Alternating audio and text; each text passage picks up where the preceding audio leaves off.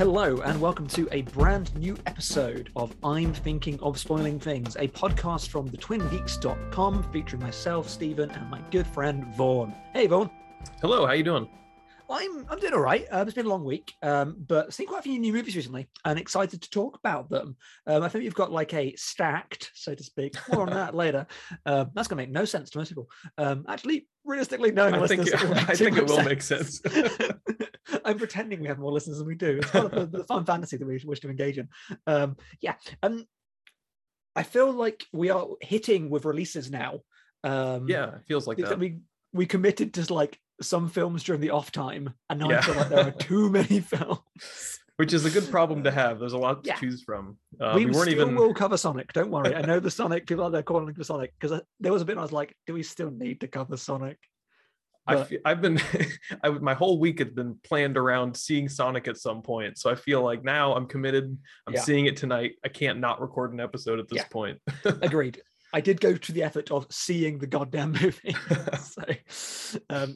So Sonic was seen. I saw The Lost City yesterday. I'm going to say this on here. I told you this yesterday. So I was in a situation where my partner and two of our friends are visiting, and we're going to a town near us, which is a town that I now work in, just out for a meal, a couple of drinks, and they're like, let's go see a movie. And my partner was just like, let's go see The Lost City, because she kind of wanted to see it and thought it would be palatable. And the two things showing at that time, well, three things counting Dumbledore, but that was never going to happen. And shouldn't happen. We're not covering that movie. We're not covering that.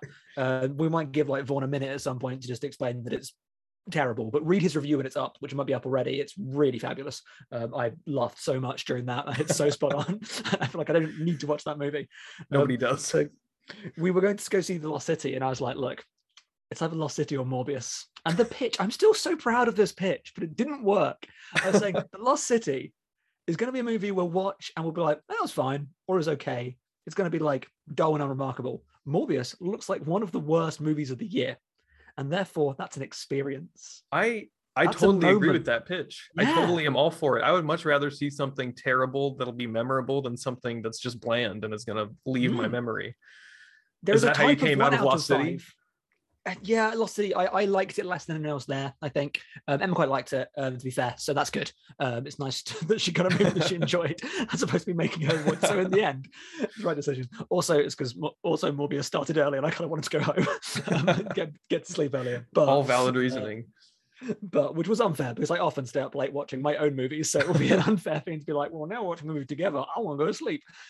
Anyway, I also saw on opening night, I came back from Madeira from a holiday and went out with one of the friends I was in Madeira with and previously mentioned partner to go see the brand new David Eggers movie, The Northman. Robert Eggers. No, David Eggers, the novelist, right? That's the same guy, right? David Eggers.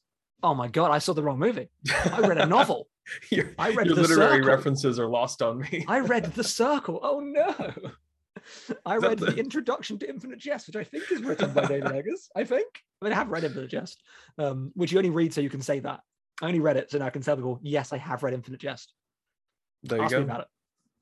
I don't have any questions about Infinite Jest. Oh, it's really good. Though actually, here you go. Here's a question. Why is Infinite Jest actually appropriate to this conversation? I wouldn't know because I haven't read it. I'm not part of that group of people that read it to say they could read it. It's not having to read it. The title, Infinite Jest, is taken from a line from Hamlet. It's from the famous To Be or Not to Be soliloquy. I believe it actually might be later in the play, so that could be wrong. But a person of infinite jest is from Hamlet. There you go. Look at that. Hamlet is based on the same legend that The Northman is based on. So yes, Robert Eggers, not David Eggers, the novelist. But I got it to make sense somehow. Yeah, I do generally get them confused sometimes because Eggers is such an uncommon second name to me. I can't say I've heard it outside of him. Well, like what I've heard too. And David That's and true. Robert are also quite. Sorry, any Davids or Roberts listening? Sorry, actually, David listening are actually kind of like, dare I say, blandly interchangeable? I guess I do. So therefore, David Eggers, Robert Eggers is confusing. So yeah, Robert Eggers, The Northman. We're both fans of Robert Eggers. Yes, absolutely. I mean, it's not hard to have seen all those movies now that there are only, there's three, including The Northman. Yeah. But yeah, huge fan of both The Witch and The Lighthouse. I don't know if I've ever talked about The Witch specifically with you. I know you are a huge fan of The Lighthouse, but I think The Witch is his best movie. Definitely. Witch best, and well, let's just say we'll leave my Northman opinion, even though I've written a long review of it. I think most people are probably well aware. Yeah, very, very aware. Okay, then yeah, whatever. I think his movies have got worse somehow. But the first two are really, really good. I think The Witch is fabulous. I think it's so cool. It's so interesting. The "Live Deliciously" line is one of the best lines in modern horror. Absolutely. One of the best moments. I think it really makes his process that he talks about make sense of that like exhaustive amount of research into the actuality of something. I don't think you watched that amazing folk horror documentary, Woodlands Dark and Days Bewitched, I think. No, I have not seen that yet. It's really, really good. It's like 4 hours long, but it's fabulous. And there's a big chunk in it, well, small compared to the rest of the runtime, but talking about the witch, and they have some people there talking about, they've got some anthropologists, archaeologists, I'm not sure, some ologists, you know what ologists are like. I'm talking about how there are things in that movie that have not been in cinema before, and like specific practices. Right. There is Hollywood and movie witchcraft. There is witchcraft, I'm putting finger quotes up, and this is showing the reality of witchcraft as it was presented or as the fears were around at the time. So yeah, The Witch is a really good horror movie, like a great period piece, a great exercise in like drama, really good character stuff. I think it's just fabulous. What a debut. What an amazing film. It's brilliant. I remember The Witch was one of those early, like, admittedly, I'm more recently like a big horror fan. Like I would consider myself that now, but it hasn't been that long that I've been really into horror movies. But I feel like The Witch was one of those that really, I watched it and just like the way it was all built and constructed and just like was kind of in awe of it. And that really made me want to seek out a lot more in that genre. I think for me, as a bit of like as a horror fan before that, there was constantly like a genre defender. That was very much a case of being like, look, modern horror is really good, guys. Because I feel that there's this like, I think it's still continuing like this like boom of an era of, in the same way the 90s has a very distinct feel of horror and the 80s most definitely does. That new style of horror is still going strong, still really interesting. So yeah, that's The Witch. The Lighthouse, you love The Lighthouse. I do love The Lighthouse. I think The Lighthouse is absolutely brilliant. But I think it's just this great kind of delirious, maddening journey. I think it's a perfect follow-up to The Witch in that sense. Like it is the perfect way to continue using that style and that sort of exhaustive research to do something that feels in the same vein and still has like that distinct style that clearly he's built, but is also very distinct in the way that it's formed. Yeah, The Lighthouse, obviously before our time at the TwinGeeks.com, but was the TwinGeeks.com's film of the year for the year it came out. And that's a hell of a year to be film of the year as well. Yeah, it really is. It wouldn't have been mine, to be fair. I do really like The Lighthouse. I think it's a great movie, but I remember being, you know, there are movies you love but are still disappointed in. Yeah, I get what that so feeling I was is. Because there was a time, because these movies I think were all released a bit later in the UK than they were in the US, and there was a time where the three movies I was most excited about that seemed like so like me movies I'd love were Parasite, The Lighthouse, and Jojo Rabbit, because I love Taika Waititi movies. Right. Eggers, great. Was very excited to watch his new movie. It looked really, really cool. And Parasite just looked amazing as hell. I'd watched quite a lot of Bong Joon-ho, more now, obviously. And I was like, yeah, cannot wait for this. And Parasite surpassed expectations. There's a weird like blowback on Parasite. The movie's incredible. Like, I don't know. Like, absolutely incredible. It's one of the best movies. It's so goddamn good. That by far the best. Jojo Rabbit, I didn't like very much when I watched it, and I've only grown to dislike it more in thought.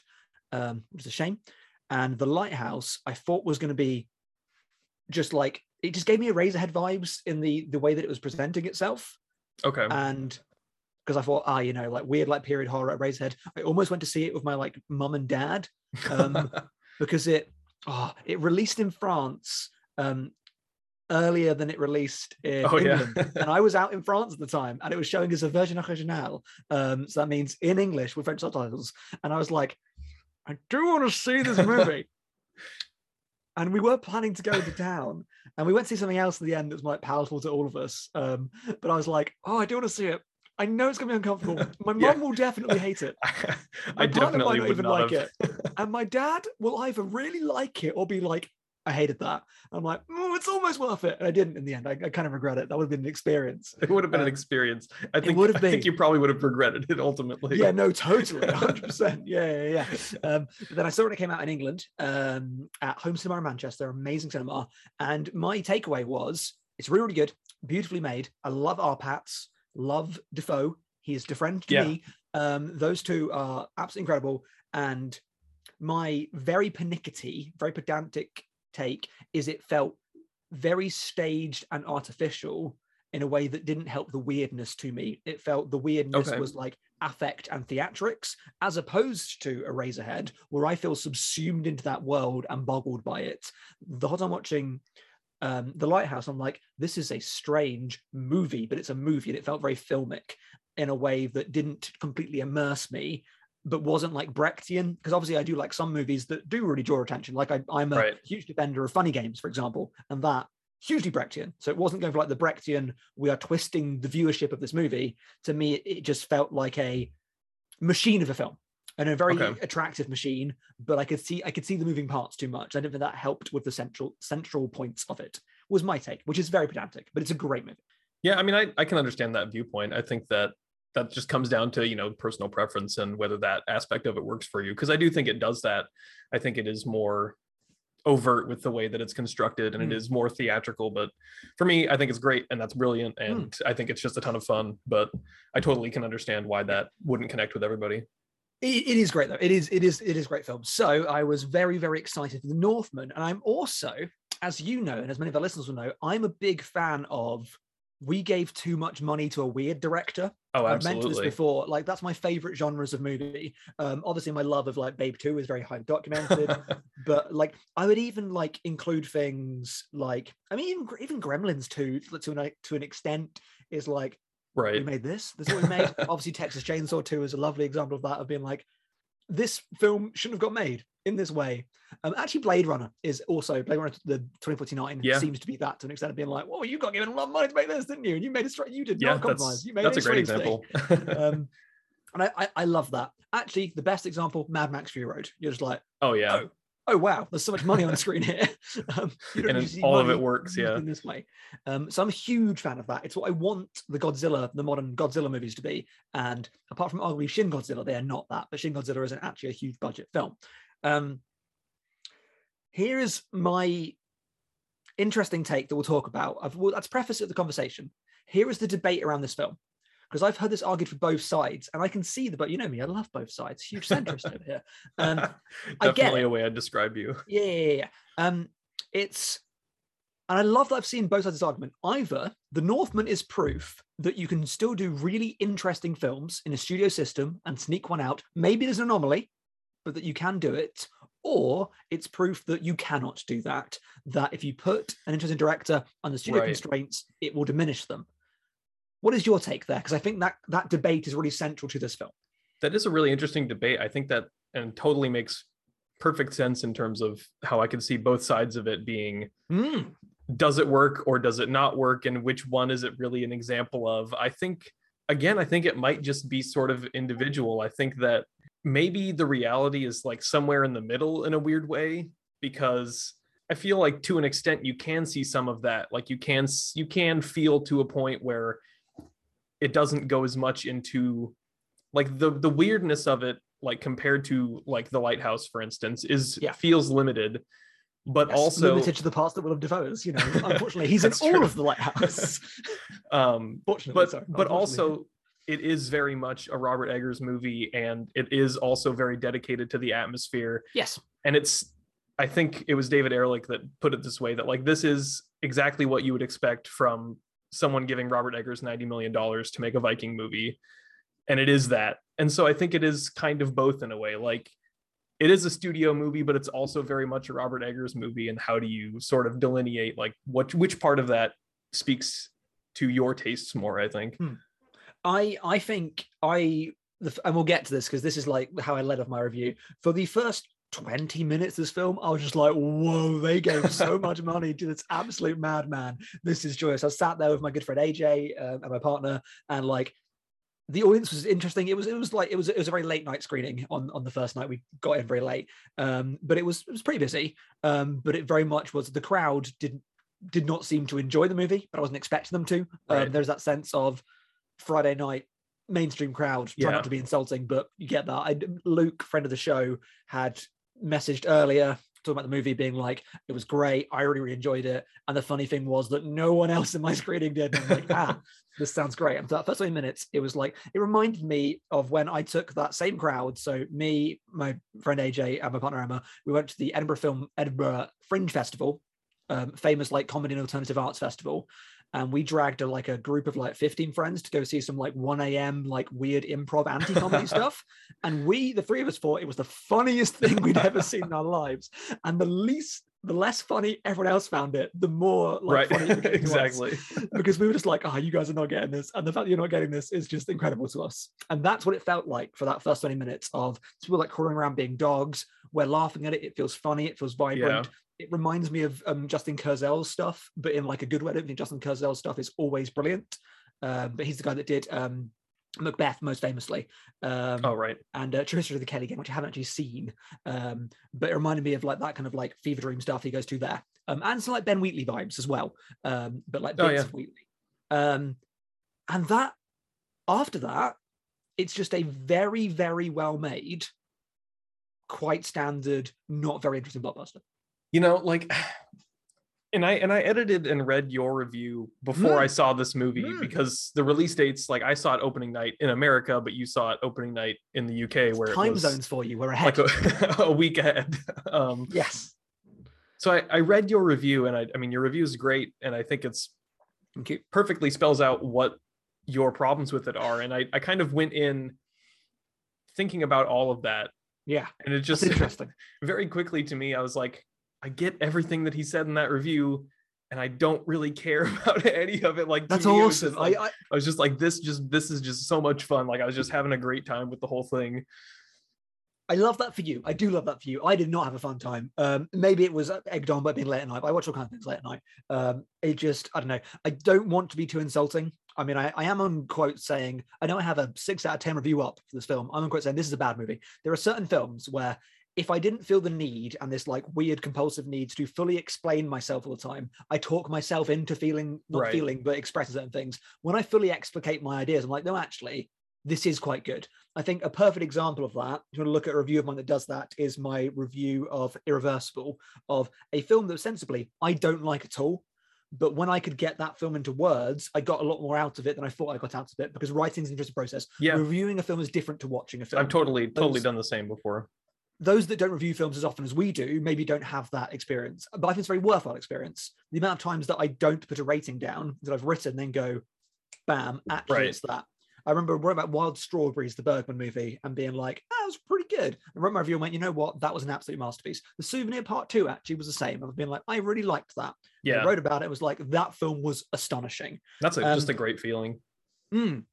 Because some films really come together when you actually force yourself to engage with them. Yeah, absolutely. But obviously the opposite is true as well. But I think with The Northman, when I do engage with it fully critically, I do find there is so much there to enjoy. And if I had to do it on an old school kind of like weighing up the pros and the cons scale, I'd be like, movie, very, very good. You remember like video game reviewing like 10, 15 years ago, when it was just like the good, the bad, and like, rating it on like a graphic scale of a gameplay scale. If I had to do the breakdown, being like visuals, 10 out of 10, blah, blah, blah. Acting, it's actually pretty good. Some of it's not as good, blah, blah, blah. Story, it's not really there, but never mind. Action, pretty good, actually. Right. So, like the weighted average would be higher than your just in the moment subjective feelings about it. But everyone that's asked me since I've watched it, watching The Northman, I was just going, like I don't like it. I think in my heart it's a bad movie, but I know that it's not. Right. I've totally had that before. I feel like brilliant stuff in it. I feel like despite the fact that I absolutely loved it, like I would also be hesitant to recommend it to anybody. Like, and I mean, I think I would say the same for The Lighthouse as well. Like that movie is so like bizarre. Like you have to recommend it to the right people that you know are going to take it in the right way. And so it's not a movie that I would just if someone said, what's a movie you recommend, I wouldn't just say The Lighthouse immediately, and I feel like this is the same thing. Like, I don't know if I would specifically tell people you have to see this, it's a must-see movie. It's more like, if you are a fan of Robert Eggers, if you want to see a full-bore atmospheric Viking revenge movie, then great, this is for you. But I think it's certainly not for everybody, which is part of the problem with it being a blockbuster movie. Is but that's part of the greatness as well. It is great. Yeah, certainly. I mean, again, I go back to that Fear and Loathing like sequence so often of that, which I've probably talked about on this very podcast already. There's an amazing bit in Fear and Loathing Las Vegas where it's the bit that actually stars Hunter S. Thompson, where Raoul Duke, as he's called in the movie, I believe, opens up the door to find like an absolutely bizarre situation involving Hunter S. Thompson, and the narration is like, I want to feel for the rest of it. So and a random guy walks in on them doing crazy stuff, and he goes, I want to think for the rest of his life, that man, every time I open a door, thought there could be something absolutely wild behind this. Right. Every time. I love the idea, obviously within moral bounds, of exposing an unprepared audience to something and then being like, I didn't know this existed. I don't know if I like this. It goes back to my Raw story of that guy that saw that movie. So read my piece on Raw for that. Love that. And I do feel that The Northman is going to give audiences that, because it's marketing itself. So my friend that went to Madeira with us has no interest in The Northman, does not care at all, did not go with us. He went out to go see Dua Lipa, actually. So those are your choices. You could go see Dua Lipa or The Northman. He went to see Dua Lipa. Obviously, that was pre-prepared. He didn't just hang out.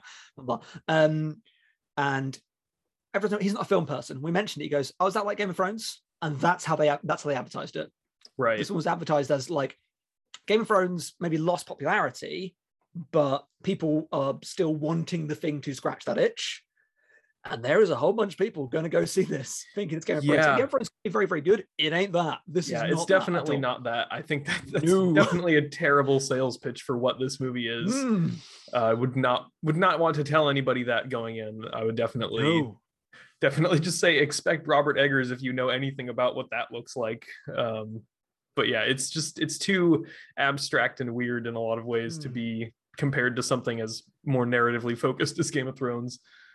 Have you seen Apostle? I have not. Is that the I'm close. Not Evans, not Gareth Evans. Oh, yeah. Is it Gareth Edwards? Okay, I didn't want to get it wrong. And The Raid 2. Because Gareth Evans is the Rogue One director. Yes. Well, arguably, who knows? Really, again, talk about that movie. So Apostle is a movie I was very, very excited about because, like you, I'm a huge fan of The Raid and The Raid 2, more so The Raid, though I think The Raid 2 is amazing. Both phenomenal movies. Just so cool. And I don't know, is he in director jail? Like, not like proper director jail, but I guess like The Raid 2 looked expensive and I don't think it actually made money. I think a lot of people have seen it. Yeah, it doesn't seem like he has anything in the works that I know of. Definitely want to see more from him, but it's hard to tell. He made Apostle for Netflix, and I was really excited about it. And in the end, it was kind of okay. And Apostle weirdly reminds me a lot of The Northman, of this film being like, I see the talent here. You're such an interesting filmmaker. This film is not very interesting. And there are bits in it that are appealing. There are scenes in Apostle that get gory and wild. I'm like, yeah, that's it. And I mean, you know the scene I mean. There is one scene in The Northman that I'm like, this is incredible. I do know exactly what you mean. And I don't know why you're hiding it. Because this is a spoiling podcast. Yeah. So yeah, a guy. So we've flashed forward the chapter structure. We'll talk about that because I hate the chapter structure. The chapter structure. Bam. Skarsgård is all grown up. He still can't act very well, but he is very good looking, so I'll give him that. My partner, a big fan of Mr. Skarsgård, and even she has been like, yeah, I mean, he can't act, can he? I'm like, not really, not I think to this movie's credit, I think this movie knows that he's not exactly, like, that's not his strong suit. Like, it uses him very well for what he can do, which is be insanely shredded and scream into the night sky. You are right. I think there's only one person who is not cast very well in this and who doesn't do very well in this. Can I guess? Kidman, maybe? Yeah, totally. Yeah. I think that she She does definitely not stands quite out. meet the movie on the register where it is. Even in the opening sequence that I think is brilliant, her hysteria is not quite the movie's hysteria. And she's such an important role, and she's not bad, she's not great. And she's slightly out of step with the film, I think. Yeah, I mean, it's a good performance. It's just not the performance that the movie needs it to be.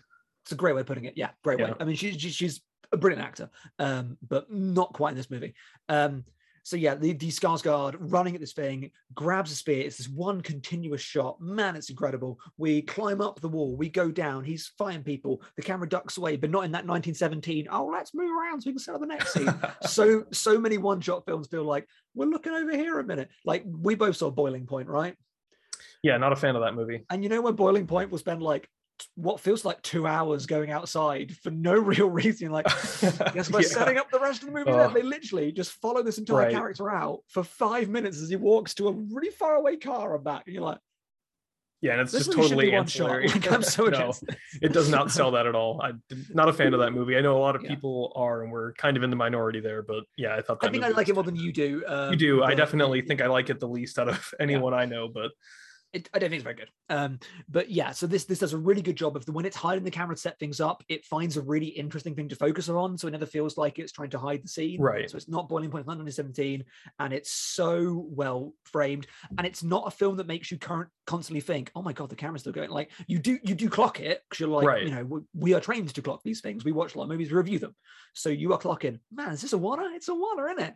But it doesn't feel like, oh yeah, great take. Right. It's not calling attention to itself. Yeah. It just is that because that's what it needs to be. Right. Yeah. It's translating the raw emotion to the screen so well. And it does that cliched thing, that Spec Ops The Line thing of, you know, you have the bloody battle, pause, cut, and then you see aftermath. I always do kind of like that. It is a cliched thing. It's an easy thing, but a great way. Yeah, it works because action scenes are viscerally exciting. So you get caught up and you're like, yeah, love this. And you're like, maybe I shouldn't love this. Works every time. Right. Like you get caught up in the excitement of it. And then you're like, oh, right. Vikings were brutal and horrible. And it's just disturbing in a way. That scene is so good. And then there are no other scenes like that in the film, which is good. There shouldn't be. That is like a standout set piece that needs to be unique. But there are lots of action scenes in the film, and I frankly did not care about them, even if they are independently. If I were to watch them as scenes of like very, very good. The battle with the volcano at the end, I'm sure if I watch again, very, very good. At the moment, I was like, oh my God, one of you just kill each other. I do not care. I was like, you're both going to die. It's Hamlet. I know Hamlet. You're going to die. Just die already. I really don't care. Which is interesting because I mean, I guess that just speaks to like being whether you end up in step with the movie or not. Because like when it got to that point, I was just like, I was totally locked in.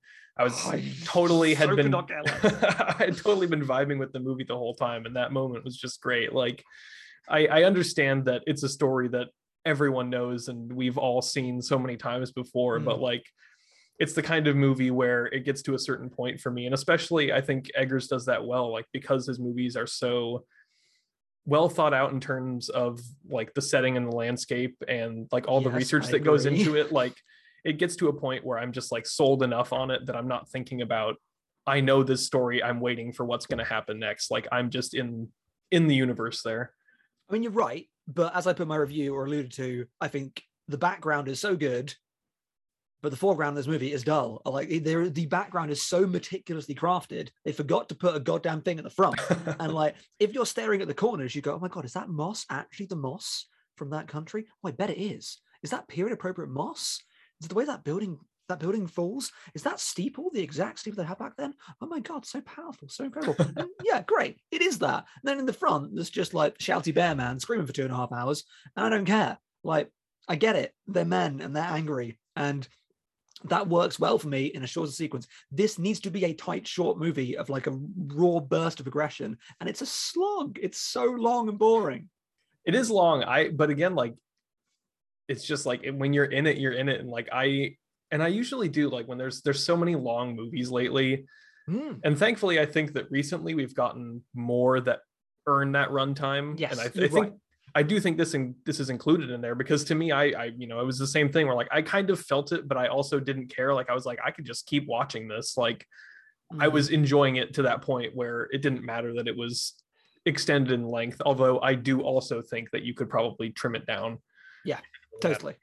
But then, like, a madman's epic or mad person's epic, realistically, that's weirdly gendered of me, is a great thing of this. Like, this film is like, this is too long, but there's too much in it. Like, there is that the spiraling masterpiece is an appealing concept. Like, even like the Dolce Vita is kind of like that, really. Like, the Dolce Vita doesn't need to be 3 hours long. No, it does. But there's so much in it. It's perfect. So good. It's brilliant. Like, it's perfect because it's imperfect, because it's about grandiosity and too much. Right.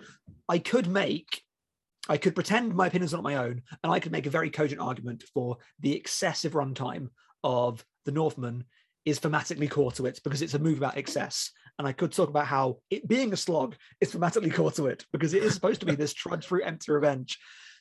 I could do that, but it is not that for me. I can meet it intellectually, but I can't meet it emotionally. Yeah, I mean, even that's totally... because no matter how much you can actually justify something and dig into it, like you said, like when you start writing something, sometimes you can get a different outlook on that. And sometimes I have had that where I'll start writing something and I write it and it feels way more positive than I actually feel about the movie, you know? And so I get that, you know, sometimes you can feel a certain way, but then you're like, in the moment, that's not how I was meeting with it at all.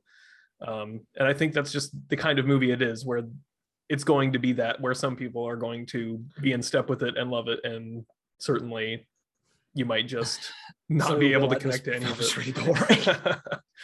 It's just a lot of screaming men. I don't know. I feel, again, I go back to this point so many times. I think men have no business making films about masculinity. I feel they're bad at it. I feel all the best films about masculinity are made by women or non-binary people. Genuinely, like this. I don't disagree with that at all.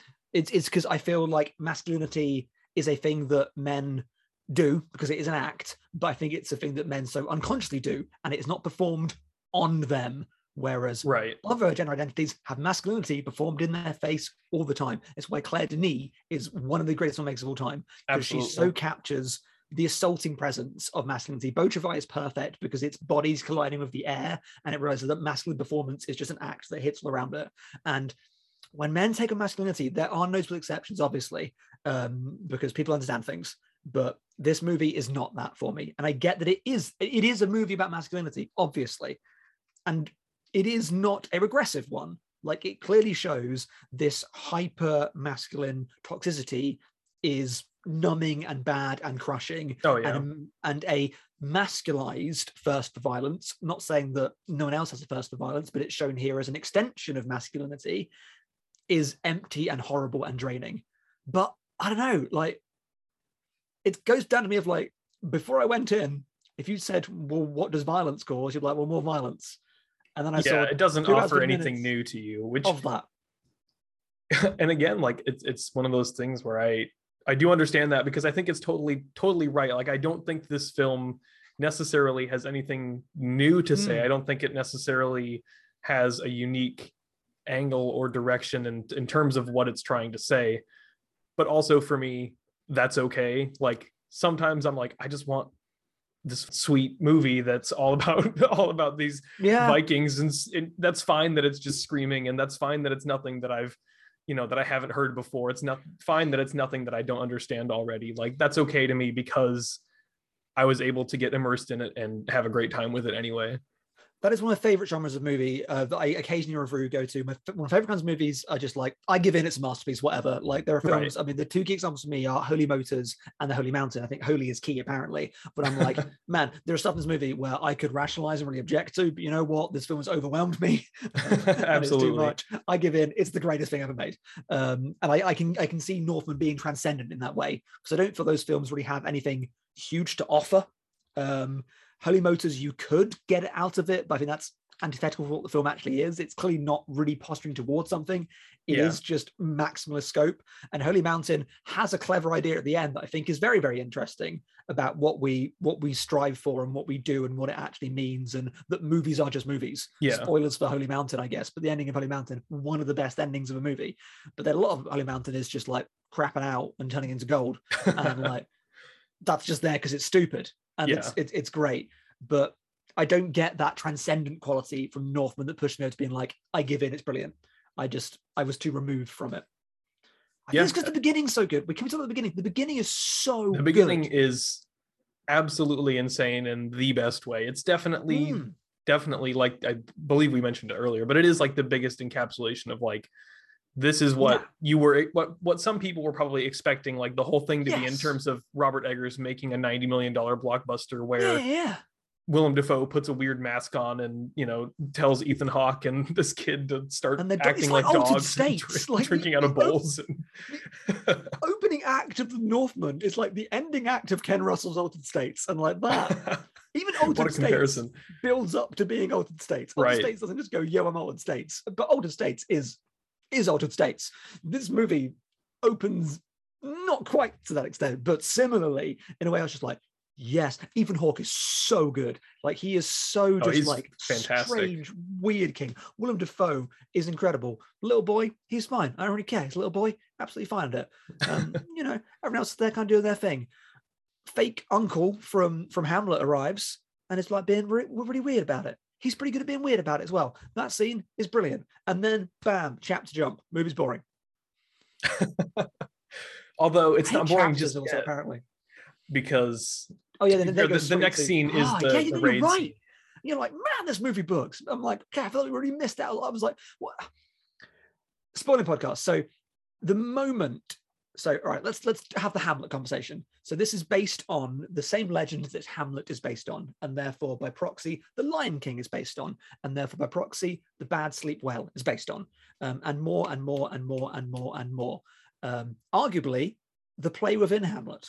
There you go. That's another like meta layer for you. People forget there is a play within Hamlet that is Hamlet. So layers of Hamlet all the way down. Very layered conversation. There you go. And we'll talk about Rosencrantz and Guildenstern are Dead later. Hamlets within Hamlets within Hamlets. We will get to that. Oh, maybe the best play. I've lost whatever I was talking about. I don't know either. Maybe the familiarity of the story. Yeah, exactly. So it's based on the legend of Amlet. Or Amleth. I'm not sure how it's pronounced. I don't speak Norse, nor do I understand it. Old Norse, New Norse. I'm crazy about it. Know all of that. Jeg elsker deg. That means I love you in Norwegian. Yeah, I've been to Norway. What do you know? There you go. You thought I couldn't. I could. Man on a plane taught me that on the way back from Norway.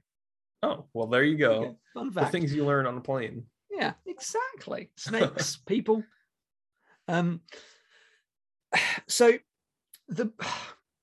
I know what's going on with Hamlet, and I don't serve Hamlet, even to a point where Emma turned to me and went, that guy's Scar. And I'm like, yeah, that guy is Scar. That guy's Scar. You definitely do think that at certain points. Yeah. Well, because it is like, I was like, oh, that character's Scar. There you go. It's the Lion King. And as soon as it was revealed that Ethan Hawke was the king, I was like, no. Right. You want to see way more of him. Because I'm like, oh, you're going to die in like 10 minutes. And I don't want to be annoyed by that. Because like, that's not annoying in Hamlet. Right. Also, the king, like, there's ghost stuff in Hamlet.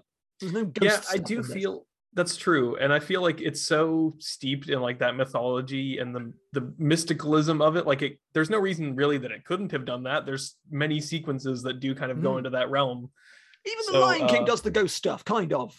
More Ethan Hawke is all I'm asking. Yeah. At the beginning of the movie, introducing it, please. And at the end of the movie, oh my God, imagine if it opened with Ethan Hawke being like, so, it's a new movie from Robert Eggers. I'm sure that's what he would do. Yeah, so I read the script and I had no idea. But want to get this movie made, so there you go. And at the end, he goes, woof, well, that was Here's a slog, what I think this it? movie was about. That was a slog. Here's what it's about. Well, very obviously, violence is bad. But also, didn't we enjoy watching it? Think about that on the way home. I'm like, thank you, Ethan Hawke. So yeah, this falls into the Ethan Hawke verse of could be explained at the beginning and end, and tragically isn't. I don't know. Like, it's to be very reductive, to quote my alter ego Zero Zebra on Letterboxd. But I do agree with him because he's me. I wonder why. Obviously, Hamlet, and I try to resist canonical statements, and I don't just like Shakespeare because it's Shakespeare. There's other Shakespeare that I really dislike. I think The Tempest, it's awful. I really don't. Merchant of Venice, bad. Midsummer Night's Dream, not a fan at all. But Hamlet is one of the great works of literature, one of the greatest works of literature. So maybe it is an unfair comparison. But when 400 years ago, the adaptation is so much more interesting, so much wittier, like so much cleverer, has better characters, more personality, but still keeps the core. This is 2022. Like, why is this boring? Why isn't this like The Witch is not a funny film, but there's some playfulness to it. The Lighthouse is a funny film. Oh, Like, absolutely. it's not a comedy, but it's a very funny film. This is just humorless. Apart from that first 20 minutes, I was like, yes, Eggers loving this. Like, I don't. That like, is there's a interesting. spark in it that's just Yeah. not. Hamlet's funny. Hamlet's clever. Hamlet's witty. Hamlet like does things and has layers within itself and finds digressions. This is like no, in the story. It reminds me that this guy loves research and he's like, you know what? I'm doing the legend. I'm doing it properly. These legends were meant. This is oral tradition stuff. Surely this is stories that grow. Legends are supposed to be reinterpreted. You don't go back and just do it straight. That's boring. It's interesting you say that, because I feel like, again, like it's something that you could probably, like for you specifically, like you could argue why it works, but obviously functionally, when the movie then just removes all the humor, like it ends up not being functional. But like I think that's partially, or at least in all likelihood, is the intent there, is like that opening scene has like the levity and the fun and the emotion, and the like that scene is capped with, you are shedding your last tear, you are now just like this emotionless machine, and then everything is ripped away from him. Now all he cares about is this one single thing. And so like for the purposes of the film and the narrative, like I can understand why then you can't have that for the rest of the film, because that is no longer part of who he is as a character and part of his journey. But also functionally, I can understand why you would watch the movie and go, where's the people acting like dogs and burping and farting? What happened to that? I don't know. I agree, but I feel like the balance is, I feel like you can, like, you're right, but that's 15 minutes and there are right, exactly. Like that's why I'm saying, like, yeah, it makes sense, but also I totally understand why you would watch it and not be like, I get it, because if you're not in tune with the movie and a vast majority of it is not that, then what are you going to do with that? I want the burps and the farts. I agree. It's like I had a conversation with my very, very good friend Albert, who I'm seeing tomorrow, about Dogville, the Lars von Trier movie. And obviously Lars von Trier, I just hate on principle, but I've seen a lot of his movies, and I also dislike Dogville because I don't think it's very good. And one of the reasons I dislike it is because it's just, again, humorless. It's just this like trudge of like tragedy and stuff. And I just don't think that's life. I don't think that if you want to, like, all the best films that are sad and dark find like a bit of wit, and often the wit is in the darkness. And if you're not being playful, if you're not getting gallows humor in there, I don't think that's humanity. I don't think that's how things work. And I think that's actually, to make a weird comparison, in a film like Endgame, I feel like Endgame, with its like fake pomposity at the beginning, of being like, man, we really went through some stuff. I'm like, there'd be a much more nuanced, much more humorous reaction to this stuff of like, that's where, and I just feel that these films, in presenting, were stripped of things as darkness. You can show that by being funny and use that as a foil, and I wish that it did, basically, I think is my point. Yeah, I mean, like I said, like I can justify its existence in the film, but I also don't necessarily disagree. Like I think that it totally could be more humorous. Like we know that that Eggers is capable of that levity and stuff, but not to keep to just ourselves for too long. Sounds like this is going to be a long episode, which I have absolutely no problem with. I'm glad we have all so much to talk about. But our listener mail segment, bringing it back. Yeah, listener mail. This would be a better jingle if it was from Jack, but it's not. It's from me. Listener mail. I also, that's indebted to the Flophouse there of making up letter songs on the go. Just, you know. That was great. Perfect intro. I loved it. Okay. Thank you. We actually ended up with quite a lot of emails. I might have to do a little bit of trimming here because we have a couple for future episodes, but ended up with a lot to talk about, which is fantastic. People want to talk about this movie, and I get it. Okay, so our first email here from Murph. Hello, spoilers. Hey, Murph. Haven't seen Northman yet, but its notion of being an adaptation of the original story of Hamlet has me intrigued. It makes me yearn for an adaptation of the original Welsh legend of King Arthur before it was anglicized and had a bunch of Christian morality added to it. For reference, Lancelot is not in the original tale. There is also a fight with a giant talking cat and a castle at a sea made of glass. I think a visionary enough filmmaker could get some mileage out of it. So in that same vein of thought, are there any ye old legends that you'd want adapted in a similar method to Eggers' approach to Northman or last year's Green Knight? Aside from the aforementioned Welsh Arthur, I've always been fascinated by the tale of St. Brendan's voyage and think something could be done there. That's a really good question. That's a great question. I am not as versed in myth and stuff as I could be. Interestingly, obviously, with wider parallels, obviously very, very old, but recently on the Twin Geeks podcast, we covered Jean Cocteau's Orpheus. So like the take on like the story of Orpheus, that's a Greek myth, I think is always very like fertile. There's a great Ali Smith book that deals with there was a literary push. There's one recently actually where they got loads of writers to rewrite versions of Shakespeare stories. And there is a Macbeth by Joe Nesbo. Joe Nesbo is the guy that wrote Headhunters, the book, and also, The Snowman, the book, which I'm sure is better than the movie. I'm sure it is. Joe Nesbo, I presume it is. So he wrote a version of Macbeth. I read Margaret Atwood's Hagsea, which is a version of Tempest, which made me like think I liked The Tempest. That's how good it is. But anyway, digression. So like that's interesting. But yeah, Ali Smith did. I forget which. It was from. I want to say it's an Ovid thing. I forget what it was, but it's really really good. Boy Meets Girl. I would like to. I like Noah more than most people do. I really think Noah's very good. I would like to see more like badass biblical adaptations of taking Old Testament stuff and literalizing it. How bizarre and like twisted and strange. That's what I want. I would like to see go back to, and also like take like the root legends, because obviously these stories exist in multiple religious texts. So to take these stories and replicate them, that's what I would like. What about you? Yeah, it is a great question, I think. And just to say how much I love The Green Knight, which is very good, absolutely stunning. I'll, as well as you, I'm not super versed in like that old, a lot of that old literature, but I do think old, man. just in general, like I always love to see not straightforward adaptations of like Greek myth and legend. Like I think that stuff is so ripe for places to go and things to do, and like I love when a director can take that and really make an interesting vision. Like obviously the best example being the Coen brothers, Oh Brother, Where Art Thou, which is just the perfect way to take something like that and modernize it and make it completely different, but it's still like you can still see what it's doing. Or even like Robert Eggers' The Lighthouse is very steeped in Greek legend as well. I would just love to see more of that. I think that stuff always fascinates me when it's not just here is a literal adaptation of Greek myth legend, but let's turn it into something different. So I'd love to see more of that. Great question. Do you want me to go from the ones that I've got now? Oh, go for it. Yeah. Here is one from Ruben, friend of the show. They're all friends of the show, but specifically, Murph, he has his other podcast, which is very good. Listen to that. But if you don't feel like you're a friend of the show yet, then send us an email. Anyone that sends an email is a friend of the show. Exactly. Even if it's insulting. Many of my friends insult me. There are many reasons too.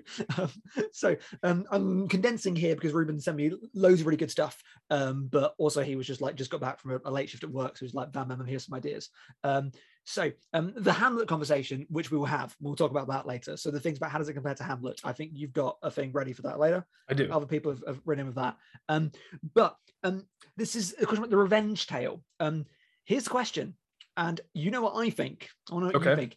Is it enough for a movie to retread this area, or should we be expecting heavy subversions of the genre at this point? Sub-question, what are some great modern revenge films that get right what this movie does not? Obviously, it's implicit there that the movie is not very good or not great, which Ruben and I agree on. You do not, so we'll ignore that bit at the end for you. So revenge, do we need to do something different? Is it enough to just be like, bam, revenge anymore?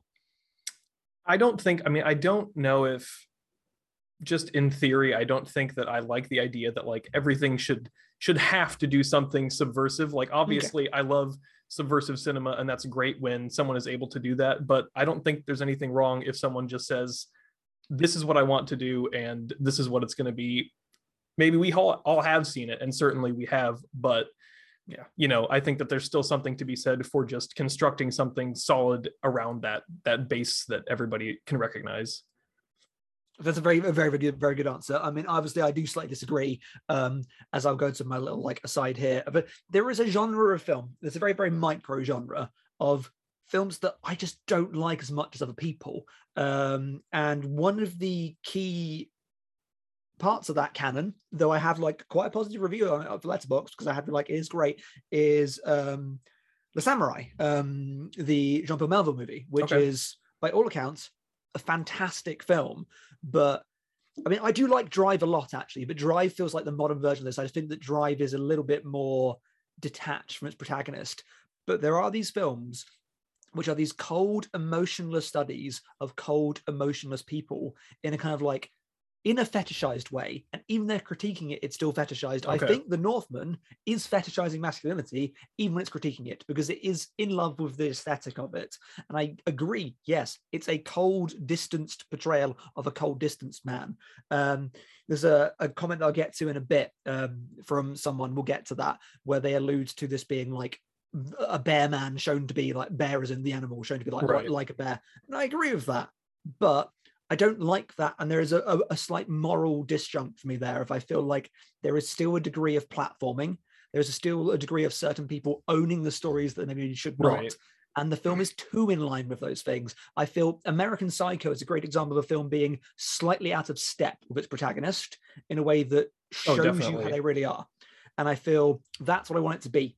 Not Okay. literally that, but I feel that these films like The Samurai is cool and precise, and it's such a great way of the form matching the character, but it ends up being the character too much. And I think Northman is overblown and big and large in a way that matches his character, but it does it too much.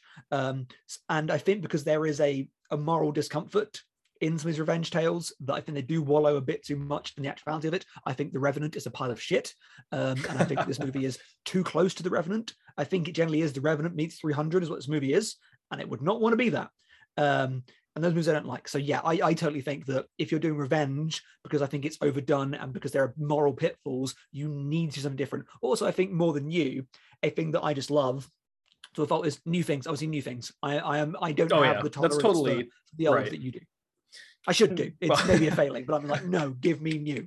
All my favorite films, I'll say it's different. Right. I mean, I think I'm like at a point where I'm kind of in between that. Like maybe in several years from now, I would come back to something like this and be like, I'm so tired of seeing things that I've seen before, and I would totally disagree with myself, because I think that in many other places I am there where like I'm tired of stuff that just feels the same and isn't offering anything new. But at the same time, there are points like this where I'm like, I've seen all this before, but it's really well done and I'm enjoying it. Yeah. And it's, you know, it's hitting that part of my brain that's just like, this is my taste and I'm enjoying it.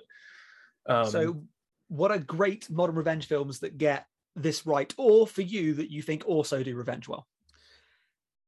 Ooh, I'm interested if you have any answers, mostly because off the top of my head, I am not coming up with anything, but I'd love to hear what you've got. I mean, also, so obviously my first thought is the film Revenge, because there's a film called Revenge. I think Revenge is actually very, very good. But for me, I'll talk about this later, Jennifer Kent's The Nightingale.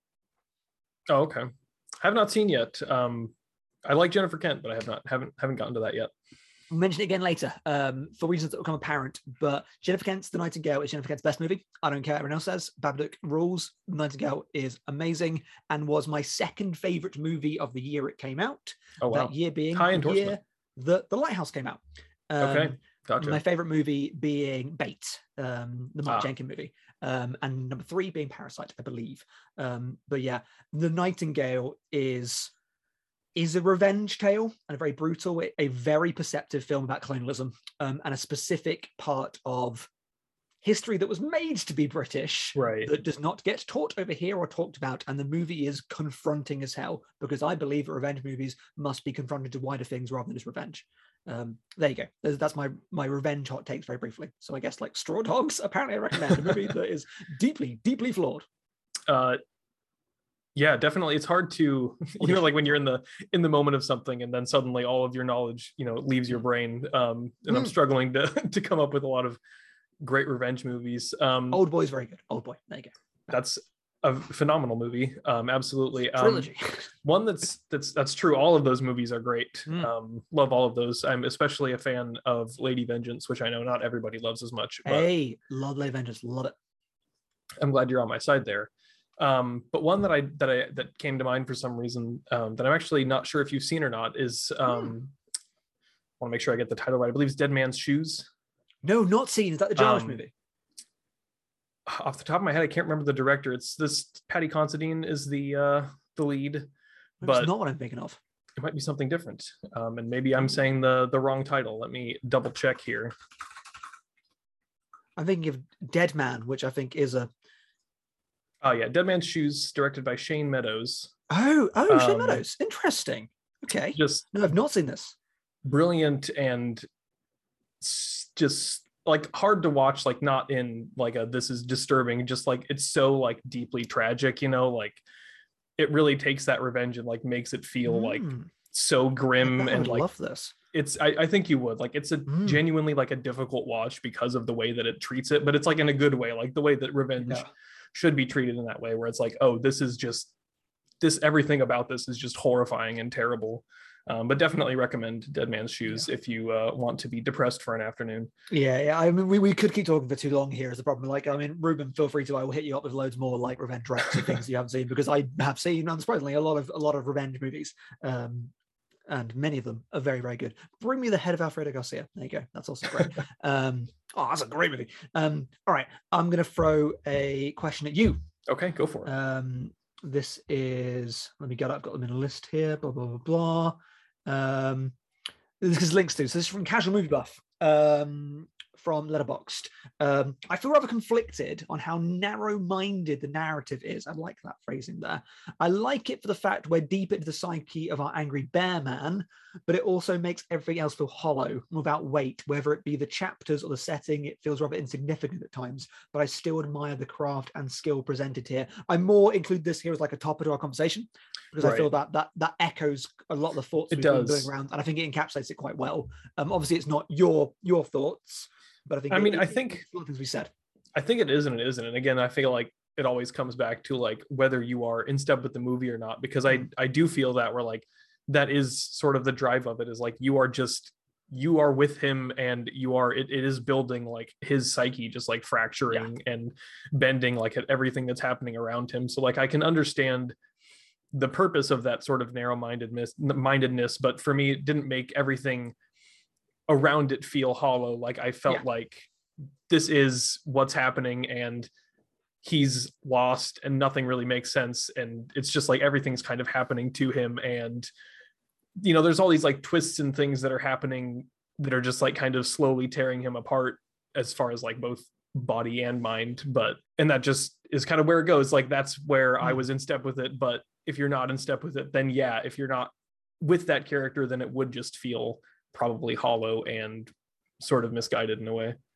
I had a bit of a brainwave there, actually, because I think you've led me to realize what actually I'm out of step with, which is I think I just don't, for character decay to work for me, and this is the way Hamlet works, I think I've got to be interested in the character for their decay to be worthwhile, which sounds cruel. No, that makes sense. But because, I mean, there was a really interesting critique of the film The Father, actually, from Mark Kermode, British film critic, who's about Relic, which I do like Relic. Relic being a better film about Alzheimer's for him, because he felt The Father falls into that trope that dementia cinema falls into, of they feel the need to present dementia through juxtaposition of someone's got to be great for it to be important that their mind is lost. Whereas that's not really true. Dementia is ostensibly horrible, and it's not just because someone was a great mind. The loss of a mind is a horrible thing, and Relic touched on that, and I agree with him. The Father does not. I like The Father more than he did, but I think in a character arc sense, I've got to be invested in the character for me to find their decay worthwhile. So I feel if Skarsgård gave me a person that, like Macbeth, the play Macbeth, like the decay of Macbeth is fascinating to me, because you get so much access to the interiority of that character, and his decay is articulate. The decay in Hamlet is interesting, also because it's ambiguous, because you see what is going on. I don't get that here, and that doesn't work for me. Yeah, I mean that totally makes sense to me. Why that would disconnect for you. And I mean, I do agree. I don't think that I always feel bad because I feel like I'm, saying negative things about this movie that realistically I loved a lot. Yeah. I mean, I don't think that he's not given a ton of like specific characterization. And so again, like, if that's not working for you, then that's not going to, it's never going to start working at any point, because if you want that character to be presented with more depth and as a more fleshed out character, like that's not what the movie is trying to do, obviously. So it's just like if you are again in step with the movie and you can sort of just visualize the decay. And I think the important thing is like I think there's a physicality to the performance that lends itself Yes. more to that. Like we talked about earlier, like he's not exactly an exceptional actor in that sense, but not like really the brightest light in Godzilla versus Kong, I agree. But the physicality of it I think sells it well enough to me, that I see and can watch that decay happening as everything's going on around him. I'm laughing because I'm such a hypocrite of like there's a movie called RoboCop, which, as you know, is one of my favorite movies of all time, like really, really favorite. And that's a movie in which a character loses all their humanity and becomes a robot. And that's the critique, but becomes more interesting. Like this person is a far more interesting character and gains more personality as a robot than earlier in the movie. And like it so bungles that. And that is such a clear critique of RoboCop, of the guy earlier. Doesn't matter at all. RoboCop is cool as hell. But then that's why you're right. It's because RoboCop wins me over as a film. I go with the movie, so therefore it works me. Whereas The Northman does not. There you go. Yeah. All right. So I've got just a quick comment here from friend of the show, Obi-Wan Jabroni. Yay. Gonna spend the next 6 weeks sculpting my mashed potatoes to look like Skarsgård's traps, like Dreyfus in Close Encounters. Yes. Which is a fantastic message. That's an amazing reference. Oh god. Yeah, Close Encounters, the movie that like considers the fact that maybe you should leave your family behind and go look for aliens. That's such an of its time Spielberg movie where like I think Spielberg has said that he would not make that kind of movie there. I speak on the Moten cast, which you can listen to, about the Alfred Hitchcock movie Sabotage. I don't know why, because I just mention random movies sometimes, I guess. Where I think it's Sabotage. I never got it wrong in the podcast, but it's one of his early British movies, and there's a key scene in it, and Hitchcock talks about the difference between like suspense and action. I forget what it is. If it's suspense, something else. And like suspense is the bomb about to be going off, right? And the problem is when the bomb goes off, that's not suspense. And he uses this film as an example of a film that he regrets this bit, because spoilers for this random Hitchcock movie, a boy takes this bomb on a bus not knowing it's a bomb. He takes a package by mistake that should be a bomb for someone else, takes a bus, and the suspense is, oh my god, this kid's gonna die, this kid's gonna die, this kid's gonna die. And Hitchcock goes, anyone can show a kid die, that's not important. Yeah. Absolutely. Unfortunately, Hitchcock kills the kid. For me, best in the movie, absolutely incredible. That kid just dies. Loved it so much. Hitchcock is right. Hitchcock hates the movie, and I love it for those reasons. So I do like disagreeing with the director being like, yeah, you're right, however, that's why it's good. Which is actually, that's interesting, because I think that leads very well into our next email from our dear friend Pluribus.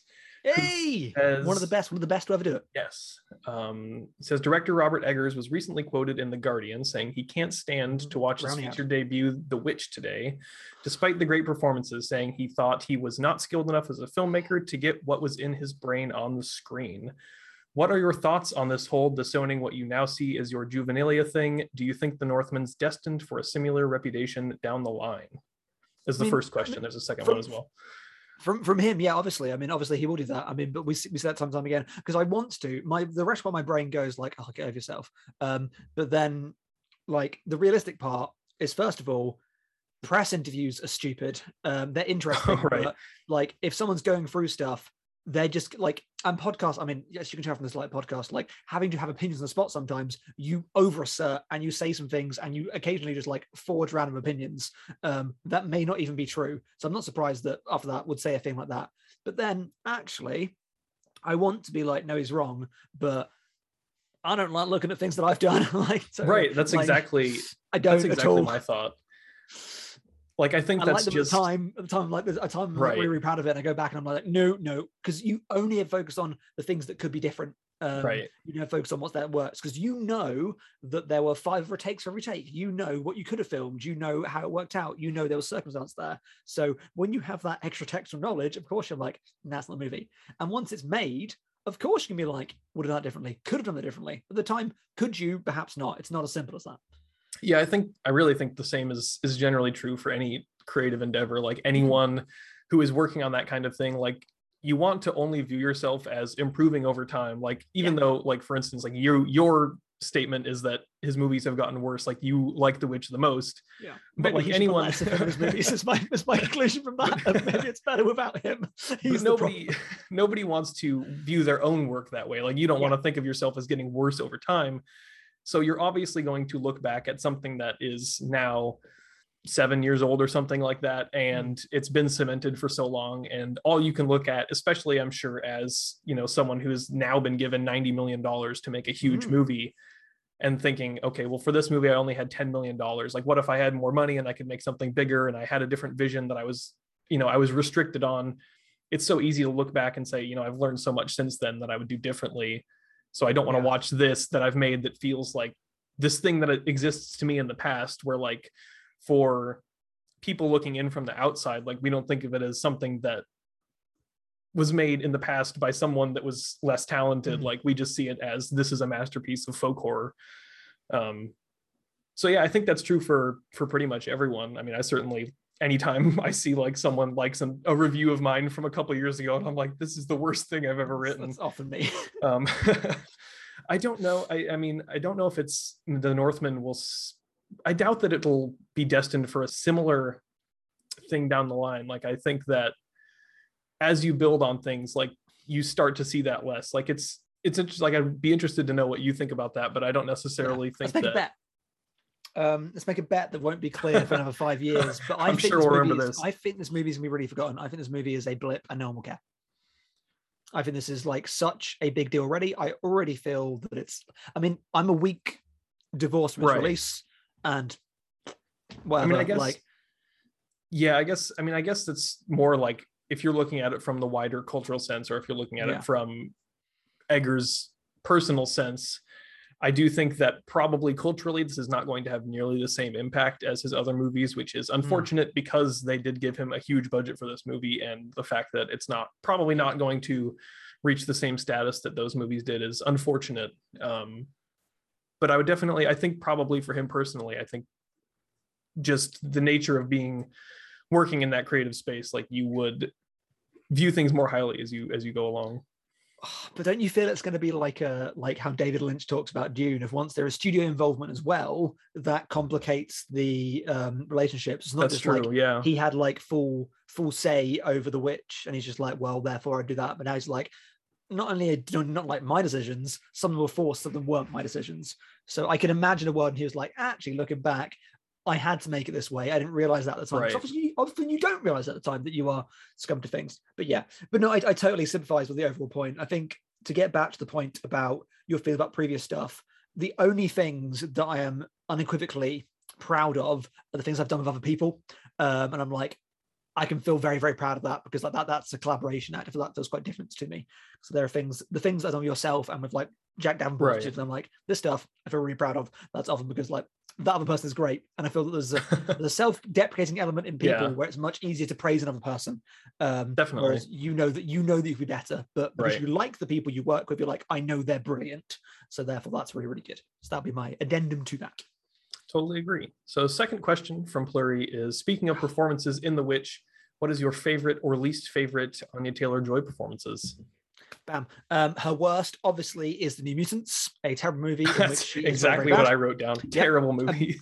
It's the only movie she's been bad in, I think, though. I would agree. Like, it's a movie that I probably would never have watched, but I was like, I like her enough that I guess I'll check this out. Like, and good cast. Just to watch an X-Men movie, because you like the X-Men enough to want to watch a movie. I do. And nope, and it was just terrible, and I was like, I was so surprised to be watching it and be like, oh, her performance is just terrible. Like, what is direction is important here? Turns out direction absolutely. Direction and screenplay, which as cineasts who, though I would publicly decry auteur theory, we do buy into it actually psychologically. We all do, because we're made to. It's good to know that directors matter. Certainly, to at least some degree. I want to hear your best Anya Taylor-Joy, because I bet it's different to mine. I bet it's different. I'm definitely interested to hear what you say. I mean, I will say, regardless of The Witch, which I would say is probably her best performance, which I would say good. But ignoring that, I would probably say my favorite would be Thoroughbreds, which I think is a phenomenal. That's a good movie. Forgot about that. It's great. Oh, it's a really good movie. For me, it is Emma. Oh yeah, you are a huge fan of Emma. That movie is brilliant, and I it's do like so that movie quite a lot. because of her. She is phenomenal in it. She's great. Like the whole movie revolves around the character, and she is so good at making a movie revolve around her. And it's such a difficult character. Obviously, Emma is no Clueless, because Clueless is one of the greatest movies I've made. Clueless is amazing. Love Clueless. Love Clueless so much. Because Emma, on page, the character from the book, Emma, could be such an unlikable character. It's so like outwardly horrible to people. But she doesn't water that down, but just has so much presence and so much like wit and intelligence, which it so often goes down to for me of being like, yeah, she owns it. I love watching her be mean, and I do care about the character, and I do see where, I mean, I'm surprised people, I can be mean. I can be mean for the sake of humor, and I feel bad about it afterwards. And I relate to that. I'm like, it expresses to a mean place. It's not coming from a mean place, which doesn't make it any better, but I see that in the character and it rules. It's such a good example of like the performance like really meeting like what the movie wants. It's like the core of that movie, and like the way it's constructed and like everything about it, like she meets that so perfectly. And like it's just so great when you watch something like that and those things meet up so perfectly. Like this is exactly what this movie needs, and both of them are elevated because of each other. It's just so great. It is a very good performance. She should have won all of the awards for that movie. That movie is excellent, and she is a 5-star performance in a 4-star movie. I think the unfortunate thing about Emma is that came out, I believe, in March 2020, which was about the worst time possible for a movie to release. Yes, no, of course it did, because it came a bit earlier here, I think, because we watched it at the cinema, and then my partner, also called Emma, she was very, very sick with COVID at the beginning, has been sick for a long time after that. But one of the things she did to make herself feel better was she spent that like ridiculous amount of money, because you could pay like £20 to watch it. And we'd already seen it. She was like, you know what? I'm watching Emma again. I'm like, you know what? You do that. That movie was great. So it was a good comfort film because it rules so much. Yeah, I think it was almost the last thing I saw in theaters before everything shut down. And then unfortunately, unfortunately, I made the decision to see Vin Diesel's Bloodshot. And that most people's was Sonic, to be fair. That's true. Don't recommend Bloodshot Lady to on Fire, which was a great one to see. A great one. And mine was Bacurau, which again is a great also one. Very good. Question from Calvin. I know him. What recent movie are y'all furthest apart on? Is the first part of this question. The Batman. That's not. I think that's actually not. I mean, it's what is that? You have it at 2 and I have it at 4. So there's a spread there. But there's I think there's wider. It depends on how recent he considers recent, really. I would say feel free to edit out me scrolling through movies here. Oh, go ahead. I should have offered this to you in advance. I did do that's fine. I'm trying to find things that I think Titan. I was going to say that is one I had written down. Probably our biggest disagreement of late. I hate Titan. I really hate that movie. And I think it's fantastic. I can't say I do understand the criticisms, but one of those that, again, some people are in tune with it and in love with it, and some people just find it objectionable. Yeah, and I get that. I mean, on the stacks, which I'll plug in at the end, I do give people have mocked me for this, but I'm being honest. Because people have said that I forgot to nominate it for most disappointing. That movie did not disappoint me. It's not a disappointing film because it's still bold, original, and fascinating filmmaking. Okay. I think it does all those things in the wrong direction. I still love that it exists. That's totally fair. I'm not being actively harmed by it, so therefore I don't think it's fair for me to say it's not actively harmful. But I think it's irresponsible. It doesn't feel pernicious to me. I think that's because I like the filmmaker. So I wasn't just like, whereas I feel that French Dispatch is careless and pointless, and Soho similarly, which I do think is disappointing. Whereas Titan, a movie I dislike as much of those films, right? It's still bold and interesting and fresh, and it's something. Totally new. It's something new. Yeah. But I hate it. Totally understand that. As far as I didn't know the range specifically of recent, but I did go back a few years to also honorable mention of Suspiria. That movie sucks. I hate that movie. Which I think is sort of well known for being more divisive as far as You wouldn't think from the circles that we go in, from the circles That's that we're true. in, I look like crazy outlier. I am not that far away from like a critical, like the critical consensus was hugely split on that Yeah. movie. I love Suspiria so much. That movie is incredible. The 1977 film, obviously. I love them both. And I actually, I remember going to see it. A really good friend and ex-colleague of mine, Laura. I went to go see Suspiria the same day that she went to go see her silly Harry Potter movie. And I was like, I'm going to see the best witch movie. You enjoy your witches movie. I'm going to see my witches movie. And I hadn't seen Grindelwald or Dumbledore, whichever one it was yet. And ultimately, that was a worse film. Yeah, absolutely. I met her for a drink afterwards at the Manchester Markets. And I was like, you know what?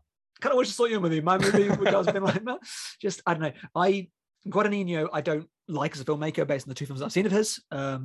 I'd be interested to hear your thoughts on his other movies that you haven't seen. I've seen, I think, maybe all of his features. I'm not sure, but I Am Love and A Bigger Splash are both fantastic. Yeah, those are the two that I think I'd like annoyingly to I haven't seen.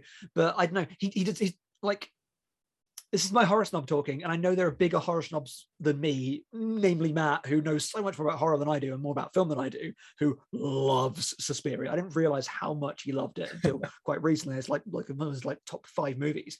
But for me, it's Guadagnino has no interest in horror as a genre and makes a stupid drama, a stupid, like weird, like post-Holocaust guilt drama, and occasionally puts horror scenes in it, but he doesn't convey any of that guilt or any of those themes through horror. He's like, yeah, there's the gore scene, whatever. He has no interest in speaking through horror as a genre. He wants to make an elevated operatic drama that occasionally has things, and it just feels so dismissive to the audience. I know bigger horror fans than me disagree, but I think Suspiria is just awful. So, and I would say the opposite of what everything that Steven said. Not to spend too long on this podcast talking about 2018 Suspiria, but there's a couple examples for you, Calvin. Maybe I'll watch it again and love it. But I saw it at the cinema and I was so angry. Of like, I had that feeling that I had in French Dispatch of like half an hour because I was so excited for it. Right. And I love the soundtrack's amazing. And half an hour in, I was like, oh my god, I'm bored. And I was like, oh my god, no, I'm not bored. I hate this. Like, right. Do you ever have that when you catch yourself being like, oh my god, I do not like this movie? I've definitely had that before. Just like watching it and you're like, oh, this is the worst. I don't like this at all. Not like, an experience I had with that movie, but you know that Simpsons bit where the Homer's chasing after like a roast pig and it's like, it's still good, it's still good, it's still good. That was me in spirit. Right. Like, no, it's fine. I'm enjoying this. They're talking. Like just trying to convince yourself there's something. I was like, there, they're talking about like guilt and Germany and like the split country at that point. This is heady stuff. I'm like, this is bad. I hate this. Yeah. Sorry, Calvin. I think Calvin likes the movie too. Sorry. Well, I guess we'll find out if he is upset with you when he listens to this. Yeah, he often is. He should be more. He often isn't, but he should be. And then his second question from Calvin, which I am not equipped to answer, but I believe you have prepared something for, which is to rank every piece of Hamlet media ever. Yes. All right. I actually haven't seen that many strict versions of Hamlet, apart from just like random, like just off the cuff stuff that I've like watched clips of for work. So we'll say Hamlet as a thing, as a play, is its own thing. I like the David Tennant one. The David Tennant one's very good. He's very good at Hamlet. I have not seen Ethan Hawke Hamlet. I'd like to. And I've not seen Kenneth Branagh 4-hour Hamlet. Oh. Beb hates it. I trust Beb. Have you seen Kenneth Branagh's Much Ado About Nothing? No. It's very good. Although I'm very good. I'm at a low point with Kenneth Branagh, so I'm not sure I'm getting much motivation to have. It's very good. Keanu Reeves doing Shakespeare. Now that does sell me much more than Kenneth Branagh doing does. Shakespeare. Both of those things. I forget. I don't know. I haven't seen it for a long time. There was at least an Othello with Lawrence Fishburne. So the best Hamlets from the ones that I've seen. I'm going to save the real best one till the end because it comes with a caveat. The best Hamlet is Hamlet. Number 1, Hamlet. William Shakespeare's Hamlet. Very good. Absolutely incredible. What a movie. Coming in at number 2, we have The Bad Sleep Well, Akira Kurosawa's weirdly underseen masterpiece, one of Akira Kurosawa's best movies. You talk to most people, they haven't seen it. I don't know why. It's absolutely incredible. Would you know it's based on Hamlet without being told that? No, not really. I'll be honest.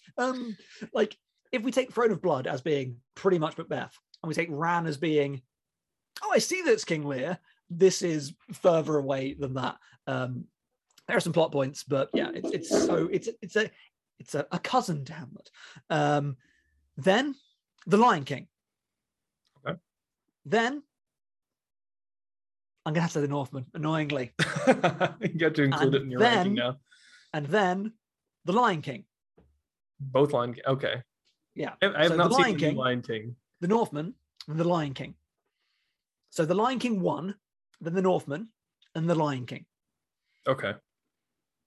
A joke that I always enjoy is referring to films that have sequels as something one, like Psycho 1, for example. Psycho 1's a really good movie. Have you seen Psycho 1? Psycho 1 rules. Lion King 1's really, really good. I haven't seen Lion King 2. The Lion King 2 is based on Romeo and Juliet, I believe. Oh, is it really? It's a straight to DVD sequel. Oh, wasn't it Lion King 2.5, or are those two different movies? Oh god, that might be the same movie. I don't know. That's like Jackass.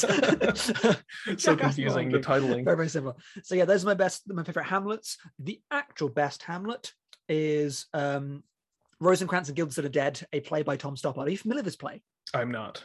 Oh, it's so goddamn good. There is a movie of it that stars Tim Roth that I should see. I hear the movie's pretty good. I think Tom Stoppard writes it also. Tom Stoppard is an amazing playwright, though I think he wrote Anna Karenina, the Joe Wright movie, and I don't like that movie. So sorry, Tom Stoppard. Conflict within Stephen now. Yeah, Rosencrantz and Guildenstern are Dead. I don't know how well you know Hamlet. Probably not very well, because why would you? You've not had to teach it. But there are two characters tragically missing from The Northman called Rosencrantz and Guildenstern. They exist in The Lion King. The Lion King will do this, but it's because they're invented by Shakespeare. They're the comic relief characters. So it's Zazu and I forget the other character in The Lion King. And their role is to enter scenes and to facilitate and to give comedic relief. And ultimately, they become very integral to the plot because they're the people that transport Hamlet to England, and that doesn't go very well. So there's an interesting literary argument there of these characters are completely ancillary and completely irrelevant, yet also wholly relevant at the same time. So you could get rid of this character, but they're integral to the plot. Rosencrantz and Guildenstern are Dead is Hamlet from their point of view. It makes them the main characters. Oh, that's great. And it's them on the stage becoming aware that they are in a constructed universe where nothing they do matters, what they can assert the power of. It opens with them flicking coins forever, and it only ever being heads. Like, oh my god, it's heads again! It's heads again! It's heads again! Oh, that's it's great. Heads again! And Hamlet just happens in the background, and it reminds you that Hamlet's weird and confusing. A bit of Hamlet happened, they're just like, what the hell was that? What's going on? And it's so good. And then it gets to play within the play. It's made my favorite play ever. I think it's just so funny, it's so clever, and it's this great meditation on mortality, of what it means to have agency and be in this world and to be part of bigger things in that outer wilds kind of way. Is it enough to be part of something bigger? And it's also so funny. I saw a really great version of it streamed to cinemas with Daniel Radcliffe in one of the lead roles. Okay. And he was quite good in it. He's not a good actor, but he was good in it. So yeah, Rosencrantz, he seems charming. Based, as I said, about The Lost City, which I saw yesterday, he seems very, very nice. He's not good at acting at all. It's lovely. So yeah, Rosencrantz and Guildenstern are Dead is the best thing to come from Hamlet, and therefore by transitive properties, the Hamlet legend. Well, I'm sold on this play that I certainly can't go and see right now. But so good. I mean, you can read it and it's still brilliant. Okay. All right. Well, there you go. Moving on to a question from our very good friend Jack. I know him.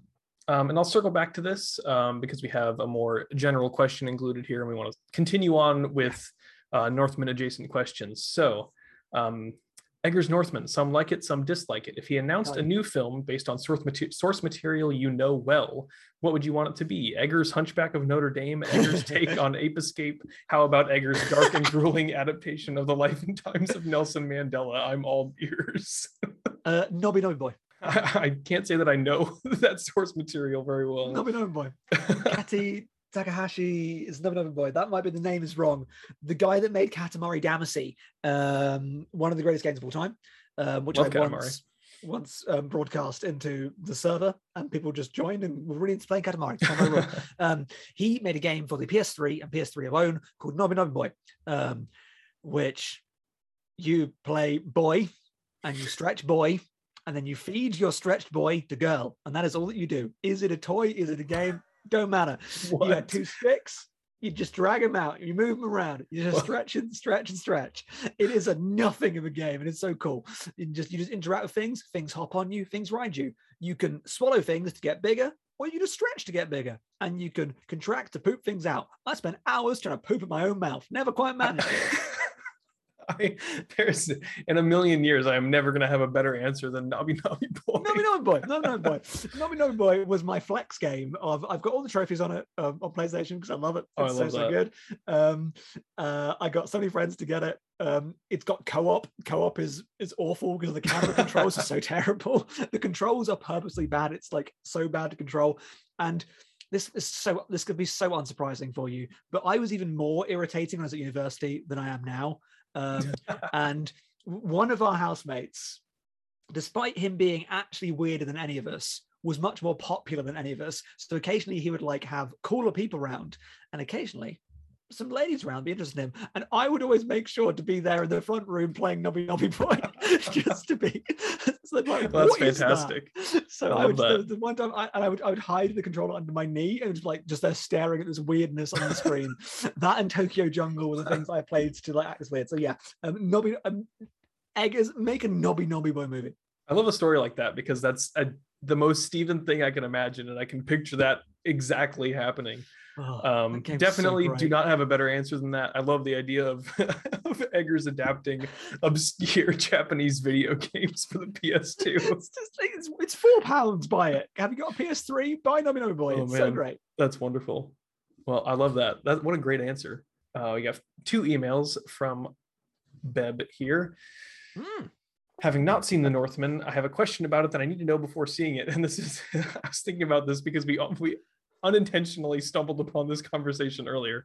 Ethan Hawke plays King Arvindil, the War Raven, and I'm wondering what I can expect from his performance. Does Ethan explain what the film is about at the end? I don't think I'll enjoy it very much if he doesn't. Unfortunately, he doesn't. It's such a bummer, and it would be perfect especially because he's barely in the movie. If he introduced and then closed the film within the film, making sure to tell us this is a part of The Northman. I would actually go, you know what, screw it, 7 out of 10. that would be wonderful. Unfortunately not. So you might hate this movie, Beb. Sorry to break the news to you, but Ethan Hawke is fantastic. He's just great. Second question from Beb, following up with a genuine question. Does The Northman signify anything about Eggers' future as a director in terms of divergence from or continuity of his style? Basically, what direction do you think the film indicates he may lead now that he has a bit more of a film portfolio? Additionally, are there any other directors in a similar fledgling state to where Eggers is/was that you're eager to see evolve over the course of their next few works? I think he's going to zag. I think this is a zig. I think he's going to go ultra weird, smaller, stranger maybe that's just a hope. But I think you get that kind of like one for them, one for me mentality. I think agree. He's done his big thing. This is his Dune. This is his David Lynch's Dune. I'm saying it. And then it's going to cause a counter reaction where he makes something weirder than The Lighthouse. Nobi Nobi Boy is his next movie. I think this is a continuity of his style, like we've talked about extensively. Like it is deeply and extensively researched, and it's super atmospheric, and there is a weirdness to it. But I do agree. I think that the next step is let's go back to, $20 million movie, and it's going to be weird as hell, and it's going to be just delirious and awesome. Yeah, I maybe I just hope so, but I would be surprised if, also because it doesn't look like it's going to do that well, right? Though it's hard to tell because obviously it's only had its American release, and that will be where it makes most of its money realistically. But then also it's telling that the way the movie industry works now is going to be big. America can't be a biggest market because America isn't the biggest market anymore. So the fact that's the case may be an issue for it. So I think it's going to be forced into the smaller movie, which I'm in favor of. Yeah, I would agree. I think I'm in favor of that as well. Despite liking this movie a lot, yeah. I think that probably a smaller movie works more to his benefit. Like, I mean, the single location stuff, I mean, both in The Witch and The Lighthouse is just phenomenal.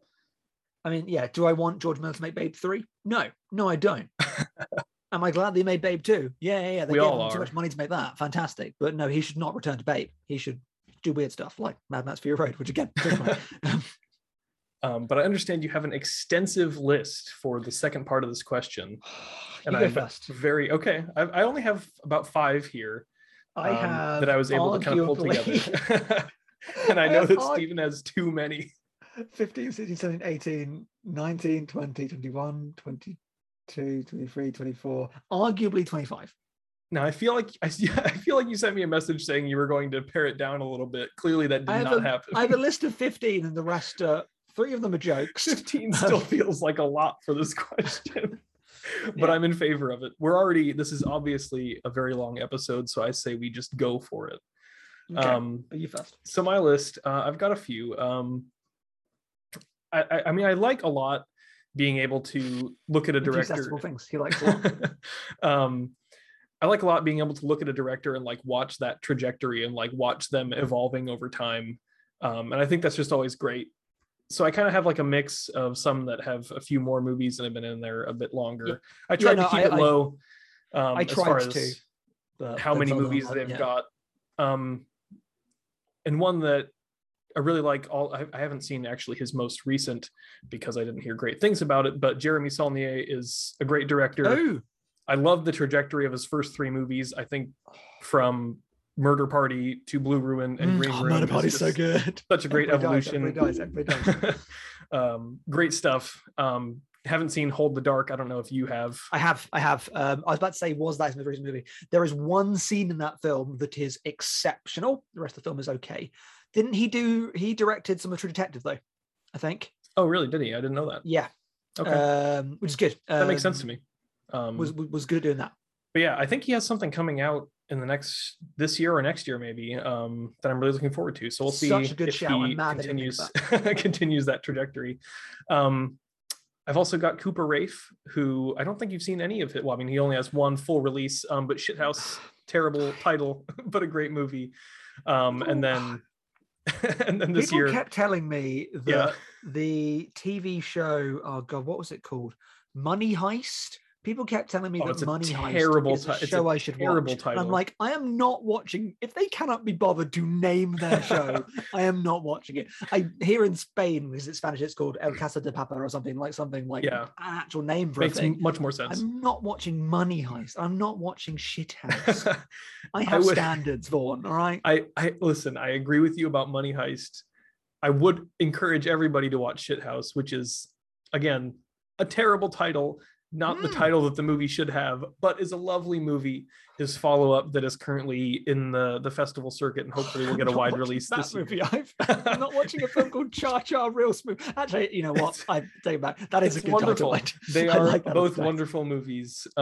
Just kind of nice little movies about growing up and kind of perfectly positioned, at least for my age, as far as like what that I have experienced in recent years. So that's great to see. So that's just 2 movies, but I want to see that. Recently, you've experienced a shit house and you've charred real smooth. Good to know. Metaphorically, sure. Didn't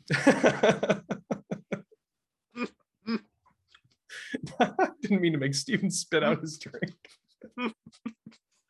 This is a good joke. I enjoyed it. And then also Brandon Cronenberg. So you got one of mine. There you go. Yeah. Possessor is brilliant, and I love Possessor.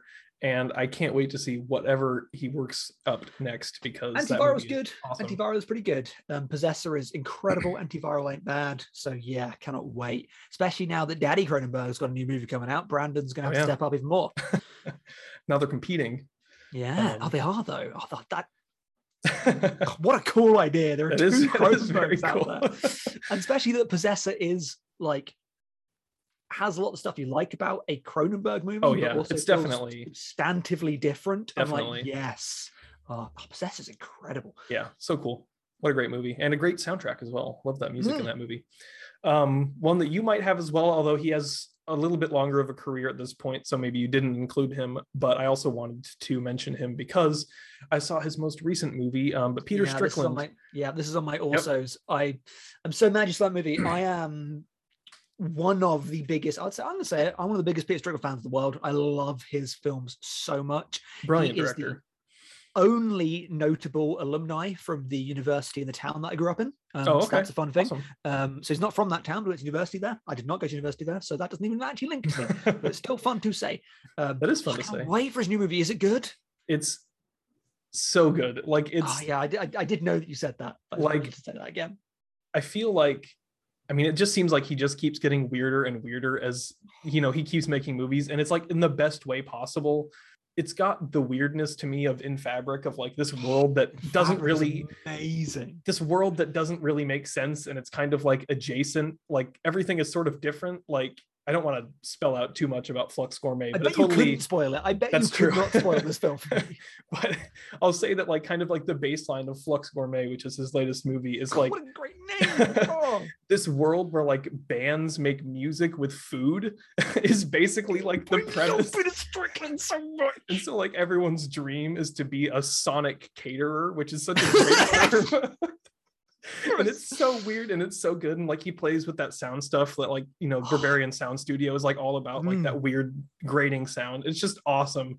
It's so weird and it's so fantastic, and I was just watching it the whole time and I was like, this is so fucking weird and I love it. I cannot wait for this movie so much. Yeah, he's one of my also rants because he is a bit established, but he's not made that movie. Duke of Burgundy is one of my favorite movies. It is less in the weird bizarre film. camp, but just a brilliant movie as well. Just really like that absolutely movie. brilliant. He's so good. I remember a story about him. I mean, my favorite story about him is that he was on I heard him interviewed in a podcast about music in films. It's about the soundscape of a Razorhead that he loves, which I love. And it doesn't surprise me that he loves that. And that's such a huge influence on his work, obviously.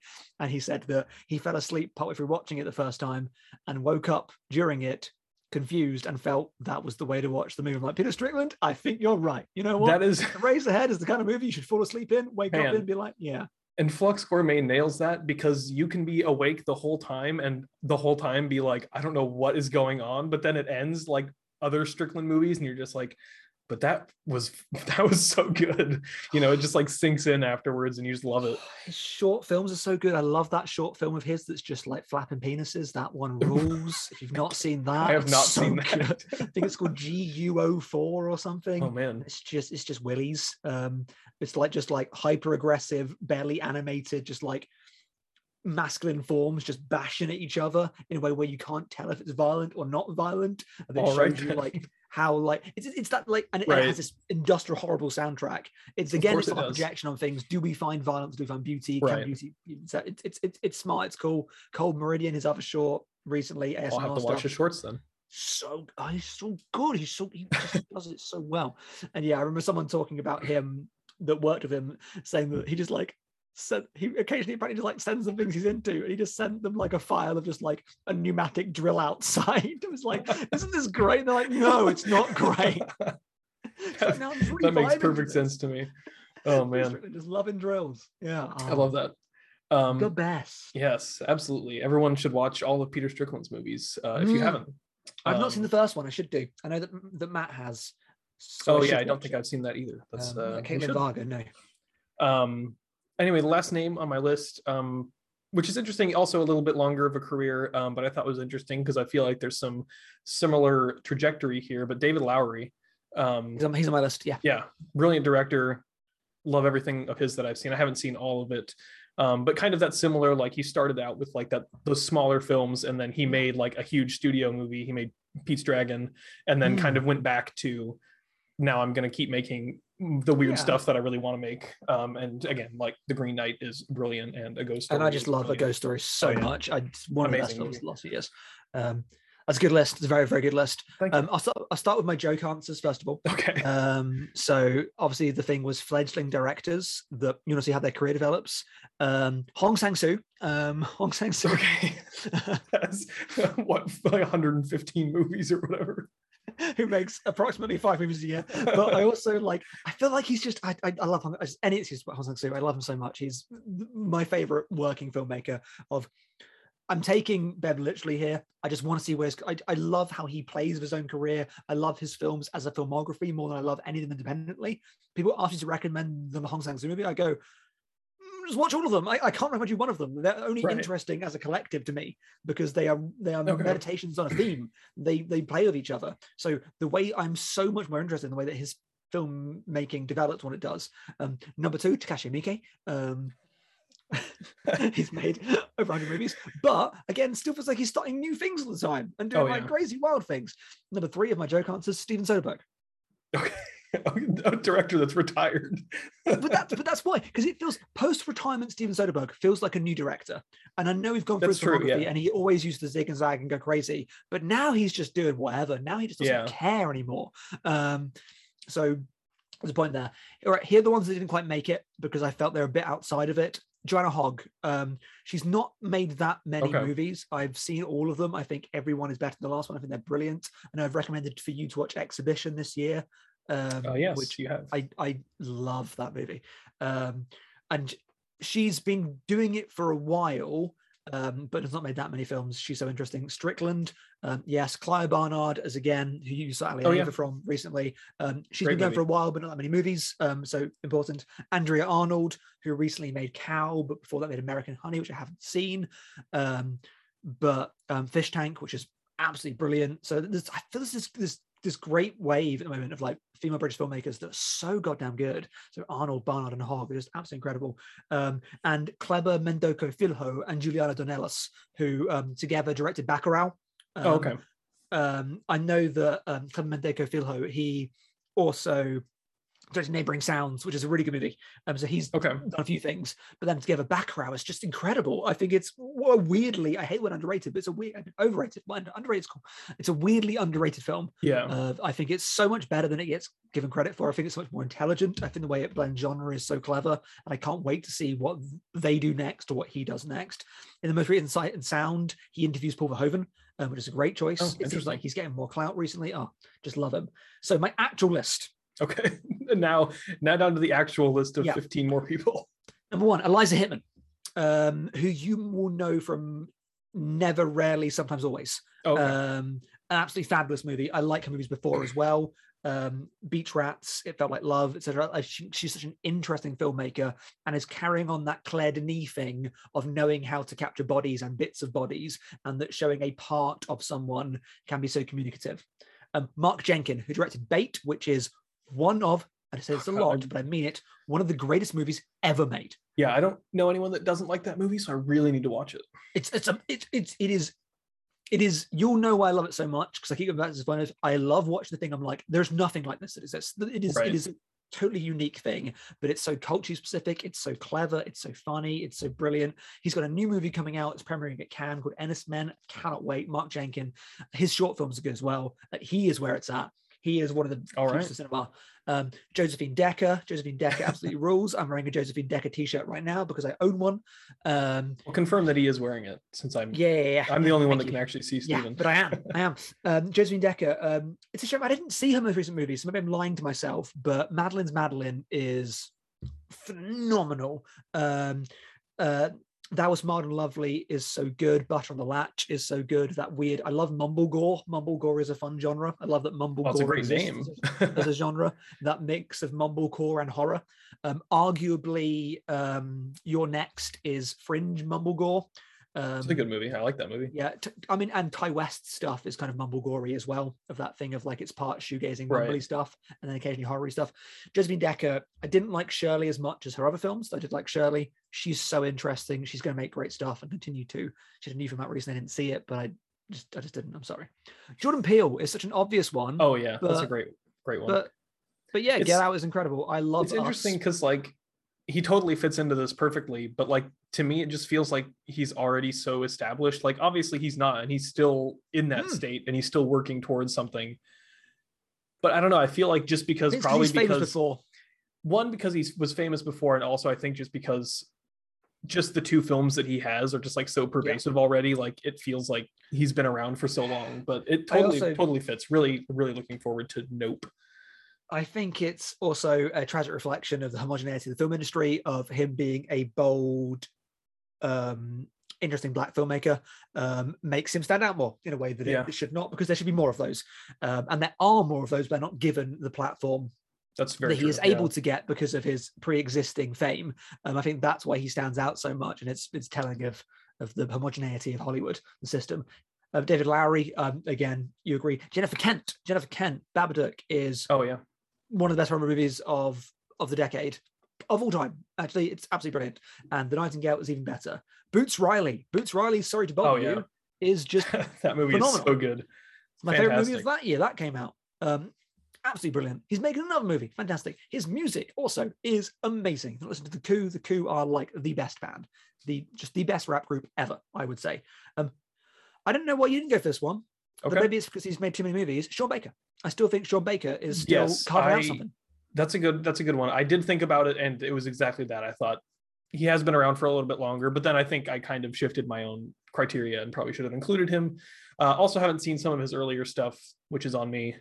Yeah, I mean, me too. I've seen the films that and presumed at the time they were the only ones until recently. I was like, oh God, he made more stuff. Right. I presumed those 3 films were his only 3 films, but no, apparently not. So, the Tangerine was his first movie. Shut up. I don't care. I mean, it wasn't. So yeah, Sean Baker, Greta Gerwig. Oh yeah. She's only made 2 movies. She's been in some movies before that, so you think so much. I'm very excited about Barbie. It's very interesting to me. I like Noah Baumbach more than I should. I think he's a great filmmaker. I like them together as a pair. I think they do great stuff. I'm very excited for her to get an opportunity to get away from the apt criticism of her work. The 2 movies she'd made are very white, and they did not have to be. And the way they've posted the cast list for Barbie seems to be fronting the fact that maybe that is not that. They seem to be making that point that it's going to be a more diverse and therefore better cast in that way, because it does not need to be. But I love Lady Bird so much. The way that you spoke about the Cooper Raiff movies is the way I think about Lady Bird. I think that movie just so resonated with me people, because it's set in the time when I grew up with characters that were the same age as I was, like seeing that Windows, like seeing things like that Windows XP background and being like, yeah, man, like it just, totally. That movie is just so incredible. Right. Like, I don't know. I love the weird kids because I was a weird kid. So the movies about the weird kids growing up in the early 2000s, like, yeah, that's my jam. And it's so good about the specific becoming universal. And Little Women is a book that I think is decent, turned into a masterpiece of a movie. Great movie, yeah. That takes a Victorian novel and gives it the romanticism treatment that it should have always had. It's just so structurally intelligent. Oh, what an amazing movie. Matty Diop, who made Atlantics. Need to watch that. And should make more. Atlantics is so good. Matty Diop, who you may also know from 32 Shots of Rum. Yeah, 32 Shots of Rum, the fabulous Claire Denis movie, absolutely brilliant phenomenal. Movie, yeah. So goddamn good. She's making more stuff. She's absolutely brilliant. Jane Schundren. I have said that they are the future of cinema, and I stand by it. We're All Going to the World's Fair is just it's really so need to watch that. Yeah, it is. That is what cinema must be. I talk about this in the stacks about people when they were asked, filmmakers, what the future of cinema was. It's about technology. Sight and Sound asked all kinds of filmmakers about what do they think of the new filmmakers of the future was going to be, and it was like Ben Wheatley and Mark Cousins, who were like, you know what, those TikTok people and like that new media stuff, probably media stuff, that's the future. And I was like, yeah, you people are actually down with it. And World's Fair feels like that, of like movies that get the internet and these weird new relationships. That's where film is going, and I cannot wait for it. And those that think those things are degrading film are idiots. Olivia Wilde. Oh yeah, that's a great shout. Yeah, definitely. Booksmart is incredible. Booksmart is fantastic. Make more movies. She's so good at it. Brandon Cronenberg. Yeah. Olivia Wilde has a movie coming out. Is it this year or next year? I think so. There was one coming out. Cannot wait. And again, like such a bold, like playing in known space for doing something different with it. Booksmart's so good. Brandon Cronenberg, Possessor's incredible. Charles Roxburgh and Matt Farley. Absolutely. They've been doing it for a long time, but again, they are like, because it's, underground movie making, they're still like carving out different things. Heard You Got Married, which is a different film to their other films. And finally, and I've saved this for last because you will not believe my choice here. I really mean this. A fledgling film director who has made one film that I think is outstanding. One of the best films of the last few years. I cannot wait to see what happens. And it's something else. But arguably they've made 2 films. Arguably they've made more films. I'm saying they've made one feature film. Okay. Bo Burnham. Gotcha. Okay. Yeah. Which is interesting because people know your thoughts on Inside, but Oh, I eighth hate grade. Bo Burnham. Bo Burnham. I Right. cannot stand Bo Burnham, the comic Exactly. actor and I see comedian. why Cannot you stand it. would think I was Hate all of his surprised. stuff. Eighth Grade is perfect. Eighth Grade is such a phenomenal movie Brilliant that, again, movie. links back to World's Fair of it gets the internet and relationships and all kinds of things. I would love Bo Burnham to return. Bo Burnham, stop making like wanky crap in your basement, your fake basements live in your basement, and start making masterpiece movies again. Like, you're good at that. Make masterpiece movies, or be good in Promising Woman. He's good in that. Bo Burnham is my 15th and final. Interesting. You're right. I did not expect that one. But a You. very good answer. All right, this podcast is so long, but in a good way. Hopefully, people actually enjoy a very long episode. Well, they can skip around. Yeah. That's true. From Ben, what type of project would you guys like to see Robert Eggers take on next? Now that he's done a couple of horror flicks and a big budget movie, kind of similar to Jack's, but more of a sincere answer that is not Nobby. I have heard him say he's only interested in period films. All on board with that. He was interviewed on. Have you listened to Roger Deakins' podcast? Because you should. I have in bits and pieces, but not at length. Haven't gotten a chance to really sit down. The Eggers episode is really, really interesting. And yeah, talks about only want to make period films because he likes the research thing. Which is great. I mean, I think he nails that. Obviously, it's working well for him, so there's no reason for him to. I mean, I can't really even imagine what him doing a contemporary movie would look like. I think that would almost be weird at this point. If that's what he wants to do, then that would be great. I think, especially given like his comments, whether they were off the cuff and maybe not as sincere or not, but it would be awesome to see him return to like something that's more of like a folk horror angle and like see what he would do with that now with like a different perspective. Yeah. I think that it's such a great genre in the first place, and like to go, and there's so much direction you can go with it. Like, it doesn't have to be something that feels like it's just echoing The Witch, but to see something similar to that, I think would be fantastic. Western. I'd love to do Western. Oh, that would be phenomenal. In a kind of like Bone Tomahawk. Oh yeah, that's exactly what I thought kind of. Like, yeah. Like, obviously, like artistically different to that, but like that would be great. In like a Meek's Cutoff. I think actually Meek's, like, obviously would not be from like Meek's Cutoff. Kelly Reichardt I almost mentioned for that list, but I think Kelly Reichardt is so established now. Because, First Cow was a sensation because it was always going to be, because it's so good. But Meek's Cutoff like feels so realistically part of what the West actually is, and I'd love to see him make a proper like revisionist Western movie. Like, just would be so good. Yeah, so good. That's a great answer. I would like to see that as well. Just want to see more Eggers movies. Yeah, I mean, one fewer, but anything Western. Email from Luke. The Northman is a phenomenal film and one of the best of the year so far for me.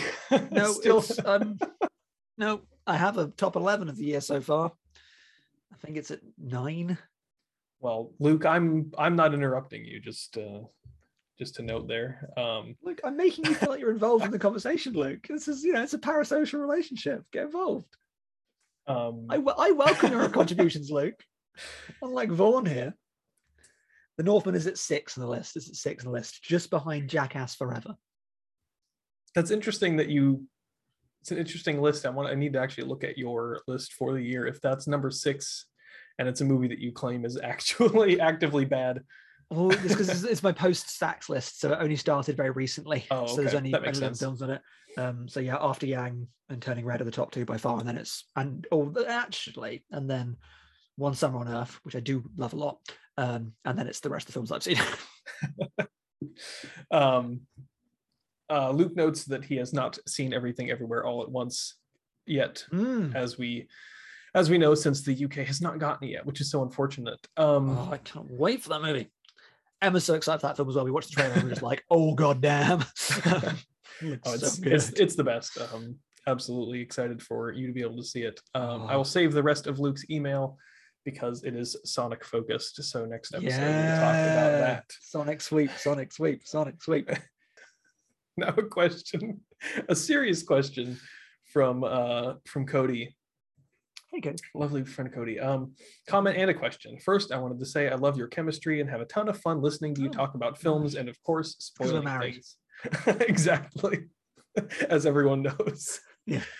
As for the question, I wanted to ask you guys what you think Eggers is best at in general with film. Is it his detail in period pieces, or the isolated atmosphere that tends to accompany them, or something else entirely? Good question. I like that you gave me the answer on it, because you're right.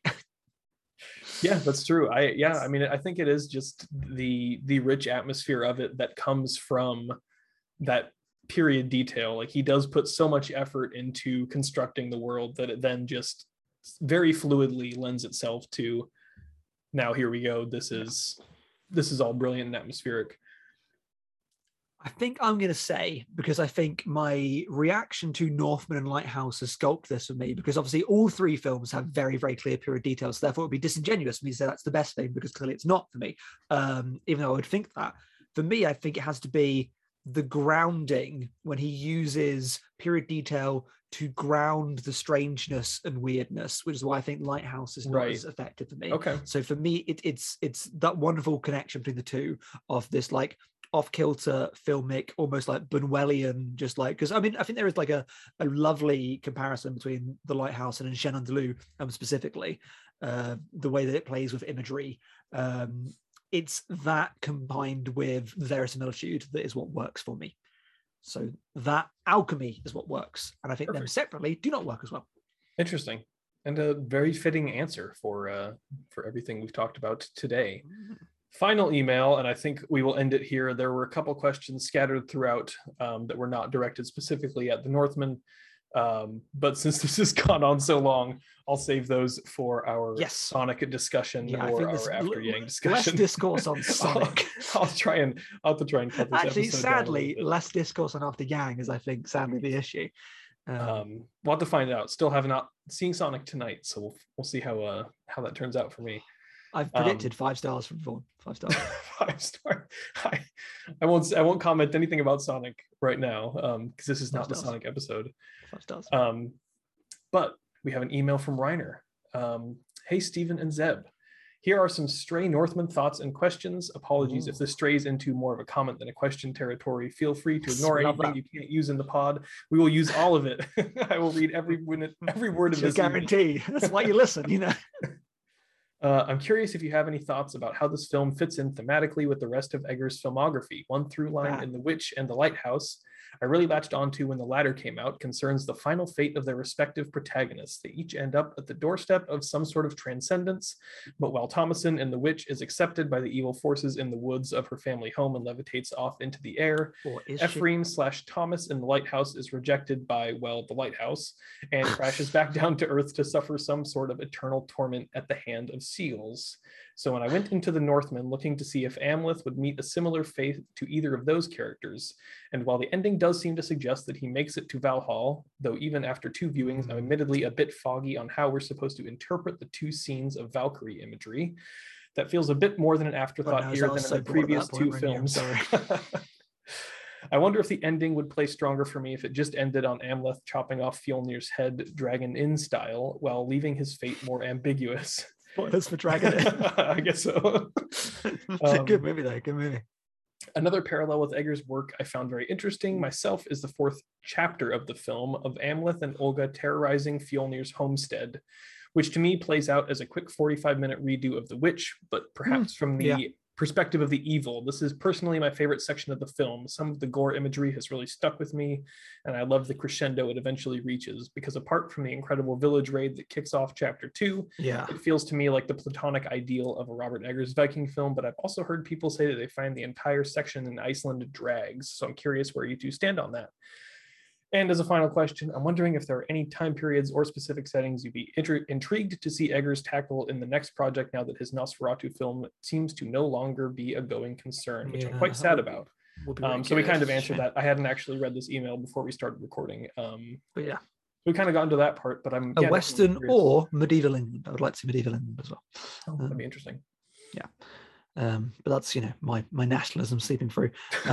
That sequence is interesting because I agree and disagree. I agree that independently, as I said earlier, I'm sure it's really, really good. And when I think back to it as a fun, like pissing about and being annoying as the evil in the village, it is a cool sequence. But again, as Paul pointed out very eloquently, if the film loses you, the film would have lost me, and I just did not care. So that bit did drag to me, but I don't think because that sequence is bad. I agree that sequence is actually very good, but it was just like, are we doing more? I would cut it personally, or I would make the movie more like that. Maybe I'd cut the bits around it to make it more interesting and creative, because it is like the Witch Camp. That is an interesting way to look at it, because I do think I like that idea that like it's a movie told from the perspective of the evil, and like you're watching them be the terrorizers of this village. And that would be interesting to be, you know, more of the central focus of a different movie. I don't know if that could make it as the only central focus of this movie in particular, but that would be interesting to me. I do think this does seem to take a bit of a departure as far as the protagonist, the ending for the protagonist. And I actually do think I agree that the ending would probably play stronger if it just ended on the end of that duel. But I do like the final shots, but you know, it's kind of I generally can't remember it. I was just like probably staring at my watch being like, is this movie done? So yeah, I mean, I don't think I like obviously I like all of the movie. I know that I am much more in line with these thoughts as far as just being a fan of the movie. It's good to have someone that feels like most people do. I did like the whole Iceland section. Like I think that it works well as far as like the moments where it does slow down and drag out a little bit. Like I didn't mind that. So maybe it does drag in a more objective sense, but I think that it drags with sort of an intent, if that makes any sense. For me, that functioned well within the story. Didn't mind that at all. Didn't mind anything that happened in Iceland, and I do like that whole sequence of them terrorizing the village. I think that's Sport really sequence is real good. Whatever game it is they play. Great. That's really, really good. But again, it's a film of sequences that I independently like. I'm right. Like, that was good. That's pretty good. Just doesn't come together. I totally get oh God, more. I want less. Less is more. Robert Cormac McNamee, gotcha. I believe is his full name. Naming McName face over there.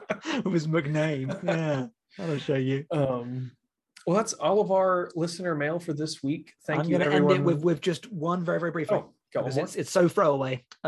From a John Pickles, who wants to show off the fact that he's an English teacher by getting it back to Hamlet with this lovely Hamlet reference. This guy's read as Shakespeare.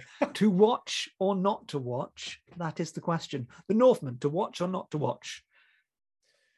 It's interesting. I feel like I would normally have a very straightforward answer, but on this one, I mean, we talked about it a little bit briefly earlier about far as like recommending whether I would recommend this movie. And I think it is not a movie that I would recommend to everyone, but I think if you are a fan of Robert Eggers, if you like the aesthetic or the setting of the full bore Viking madness, absolutely you should watch this movie. If it seems alienating to you, if you are not a fan of Robert Eggers, then I do not recommend it at all. I don't think that you will suddenly vibe with that style in this movie. I'm going to say no. Don't watch the movie. It's so incredibly optional. Here are my suggestions instead. If you're not a man, you get enough men shoved in your face all the time. Do literally anything else. If you are a man, take a bath instead. Take a bath. That will make you confront your own masculinity in more interesting ways, and will be a better use of your time. Take a bath. There you go.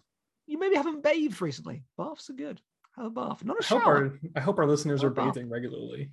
No, I'm sure they're showering frequently. I'm sure they frequently shower. Okay. Are they having a bath? Okay. I see. Have a long bath. Let a certain Canadian filmmaker tell you how to take that bath as well. That's very true. Let Guy Madden tell you how. And then absolutely have a bath. Well, there you go. That is our listener mail for this episode. Thank you, everyone, for sending in your emails. Thank you so much. Always lovely. Just absolutely love doing this segment. Ton of fun. If you want to send in a comment, a thought, a question, anything, doesn't necessarily have to be connected to anything at all. We will talk about whatever. That question was awesome. I like the idea of things inflected by, like, here's a thing, bam, go. Oh, love that. Yeah. So just any thought that comes into your head, if you want us to talk about it on the show, please feel free to send it our way. The email is thinkingofspoiling@gmail.com. So please email us. Probably will cover that Nicolas Cage movie at some point and this will come out before we record about it because I think it seems like it's worth talking about. Do you agree? Is it worth? You've seen it? Is it worth talking about? I would be open to talking about it. I'm just curious. Maybe once you see it, you'll have your own thoughts on whether you want to actually talk about it. I would talk about it. We'll either talk about it as a whole episode, or we'll give an aside to it. That's true. And I feel Nicolas Cage questions on him would always be very interesting because I love Nicolas Cage. When the question is asked, who is the best Coppola? Nicolas Cage, definitely. Well, there you go. That's a good answer. I can't argue with that. I want to say Sofia Coppola because like two of the movies are so good, but then in fact, I like three of the movies a lot actually. But then recently, that last one was so bad. Yeah, I did not like that movie at all. It's not very good at all. And now I'm forced to admit that Francis Ford Coppola is very, very good. I'm sorry. Conversation. Forced to admit, definitely, not an opinion a lot of people have there. Yeah, but you want to champion the underdog, don't you? You want to be like, absolutely. Well, actually, check out this. But Francis Ford Coppola obviously has some stuff I don't like, but The Conversation is an amazing movie. There you go. So send in your questions, your comments. You know what we've got coming up next, or if you want to find out what we got coming up next, let us know on Discord or Twitter or wherever you can find us. Drop us a line. Throw us a comment on Letterboxd, whatever you want to do. Yeah. So speaking of really good movies. Okay. Very briefly. Let's get some recommendations. Yes. Yeah. As if we haven't talked about enough movies. Honestly, not a ton of stuff. I had to kind of look through. I've mostly Calvin and I have been watching movies at SIFF and covering that. Our first edition of the capsule reviews came out today. So you can read that of the movies that we've watched at SIFF, and we'll have more of that soon, probably the same day that this podcast releases. So that's mostly what I've been watching. So I don't have a ton of stuff, but I did recently watch a movie called Mary is Happy, Mary is Happy, which is a very, very lovely movie that everyone should watch. Okay. I look forward to finding out what that is. It is a Thai movie, very good, that takes the real tweets from a teenager in Thailand and turns them into the sort of fictionalized account of her life. Zola-like. It is, but it is much better than that. Much better than that. Because it's just more slice of life and that kind of idea of like the specificity becoming universal, and it works really well, and it's wonderful, and everyone should watch it. The music is very good. Have a Mika Levy score there. Oh, well, the music's good anyway. Good rec. Go ahead. Good rec. I was hoping you'd wreck Alien Ava because it's so good, but never mind. Alas. We've wrecked it enough. Alien Ava, so good. He's seen it now. He loves it too. I have seen it. I do love it. Great. It's fantastic. It's so good. Watch it as soon as you can. Yeah, please do. It's so damn good. I haven't watched that much stuff recently. I mean, realistically, the best film I've watched recently is Bullet in the Head. I can't recommend that because Vaughan recommended that recently. Oh, it's so goddamn good. People can't be talked about enough, really. It's just, it is a good thing. But I watched Winter Sleep, which is a Nuri Bilge Ceylan movie. I like Ceylan quite a lot. The first Ceylan movie I saw was The Wild Pear Tree, which I saw at the cinema.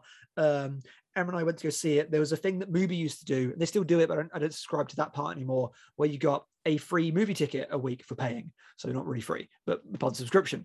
And they made an experiment. But they pick the film for you. So it's one film per week. And it's the best film released that week. So for a while, we just saw loads of really cool stuff because it's just like it's the art house, it's the European, it's the mostly awesome. European focused. And I didn't know what Wild Pear Tree was. I didn't know who Ceylan was at that point, and I just loved Wild Pear Tree so much. It has one of my favorite performances in film in it. It's such a wonderful movie. I loved it so much, and it's that classic thing. If you leave the cinema and you're like, wasn't that great? And was like, I don't really like it. I was like, no. My favorite thing was Emma's being like, yeah, it was, stuff about it's good, but did it need to be 2.5 hours long? The movie's 3 hours and 7 minutes long, so I'm like, well, apparently it went by quicker than you thought because it's way longer than that. But yeah, Wild Pear Tree is fantastic. Once Upon a Time in Anatolia is also really, really, really good. Climax. Have you seen that very weird Coen Brothers short film called World Cinema? No, I have not. I think you mentioned it maybe on like the first or second episode of this podcast. I mention it all the time because it's so funny of the guy going to the cinema, played by Josh Brolin, being like, and he walks in that drawer being like, I want to go see a movie, and his two choices are Le Règle du Jeu or Claremets. He's like, I want to see that Claremets. And he leaves and goes, there was real truth in that. Real truth. And there you go. Claremets ain't great. There's real truth in it. Winter Sleep is, it turns out, Stellan's masterpiece, which I'd heard that it was. I watched it in the top 250, because I wanted to watch it anyway, and I had a long plane. Well, not that long plane, but I had a 4-hour plane to be on, so I watched the entirety of Winter Sleep. It's so goddamn good. It is 196 minutes long. It's a long movie. It's pretty much conversations. Very few characters, very, very constricted. I wrote quite a lot about it. I think it's so good, of like a great character study of using a character microcosmically, but also being very internalized. It gets called Shakespearean a lot. You know me, that makes me go like, okay, because it makes me think there's more literature than Shakespeare. And usually that's just used for a film as literary. Right. This one is Shakespearean, genuinely, and it invokes that. So the hotel that's based around is called the Hotel Othello, which is interesting because it links the story to Othello quite cleverly, but there isn't that much story. And there's a great bit towards the end where a bit of Shakespeare is very purposefully quoted as like a final statement. Okay. And the reason why it does feel Shakespearean is because it really has this great understanding of an arc to a character and the internal struggle. And he does feel like this great tragic character. There is a bit of Othello to him that's fascinating. There's a lot more of King Lear to him, this person in the middle. Obviously King Lear, if you're not familiar with, you may have seen Ram, but not know King Lear that much, of the king that gives away his kingdom as a show of like love, being like, look how great I am, and then his kingdom gets taken from him and he gets exiled from it because he thinks it's this great show.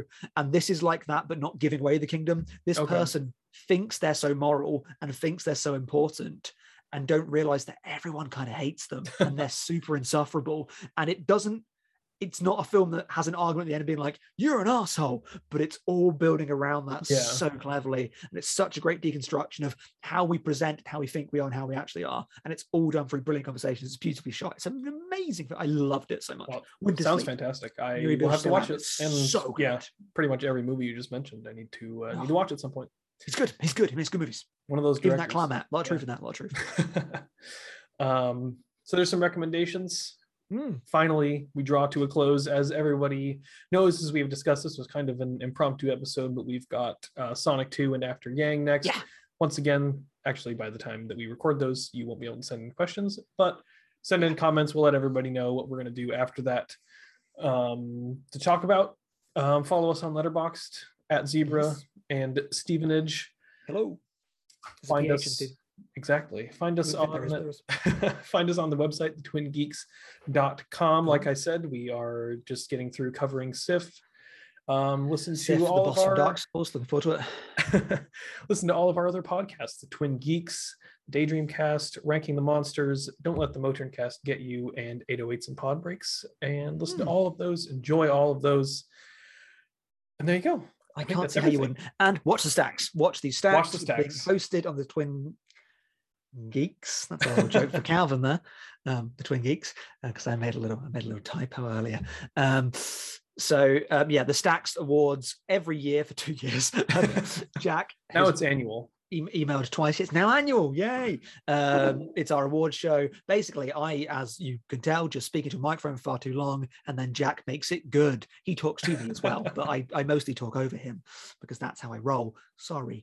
But then Jack's so good. He's so talented. Like he puts music to it. He edits it brilliantly. He gives it visual flair. He puts in so much more effort than the one I'm doing deserves. It's phenomenal. It's Jack is the best. It's true. Yeah, he's so goddamn good at it. It's in 3 parts. They're all about an hour long, and it's our awards of the year that goes throughout the Oscar season. And we end it with something I'm really proud of. I forced this upon Jack, but we decide a communal top 10, and we debate it out. And I picked out our top 20s each, and from that we worked out what ones are in common, and we negotiate an actual top 10. And that's awesome. My feeling at the end of that podcast/video, because we're going to release it as a podcast as well, I was so happy with that 10. It's not my 10 favorite movie of the year, but if I lived in a world where the Oscars put that out as the 10, I'd be like, wow, because it's so interesting. I can't talk anything that's on there, but it's such a variety of film. It's such a diversity of film. It's so indicative of how great film could be and how wide film could be. And you look at the 10 movies that are on for Best Picture of the Oscars, and you're like, I actually hate some of the movies. Right. And the ones I like, I don't Absolutely. think are that interesting, apart from some of them are great. So yeah, The Stacks, I'm super proud of it because I think Jack did a phenomenal job. I've even actually watched back bits of it and I found myself chuckling along. I think it's insightful. I think it's good. I agree with me in it and the things that I say. I wonder why. Well, there you go. Everybody watch The Stacks as well as everything else, and we will see you next time. Until then, we are thinking of ending this podcast.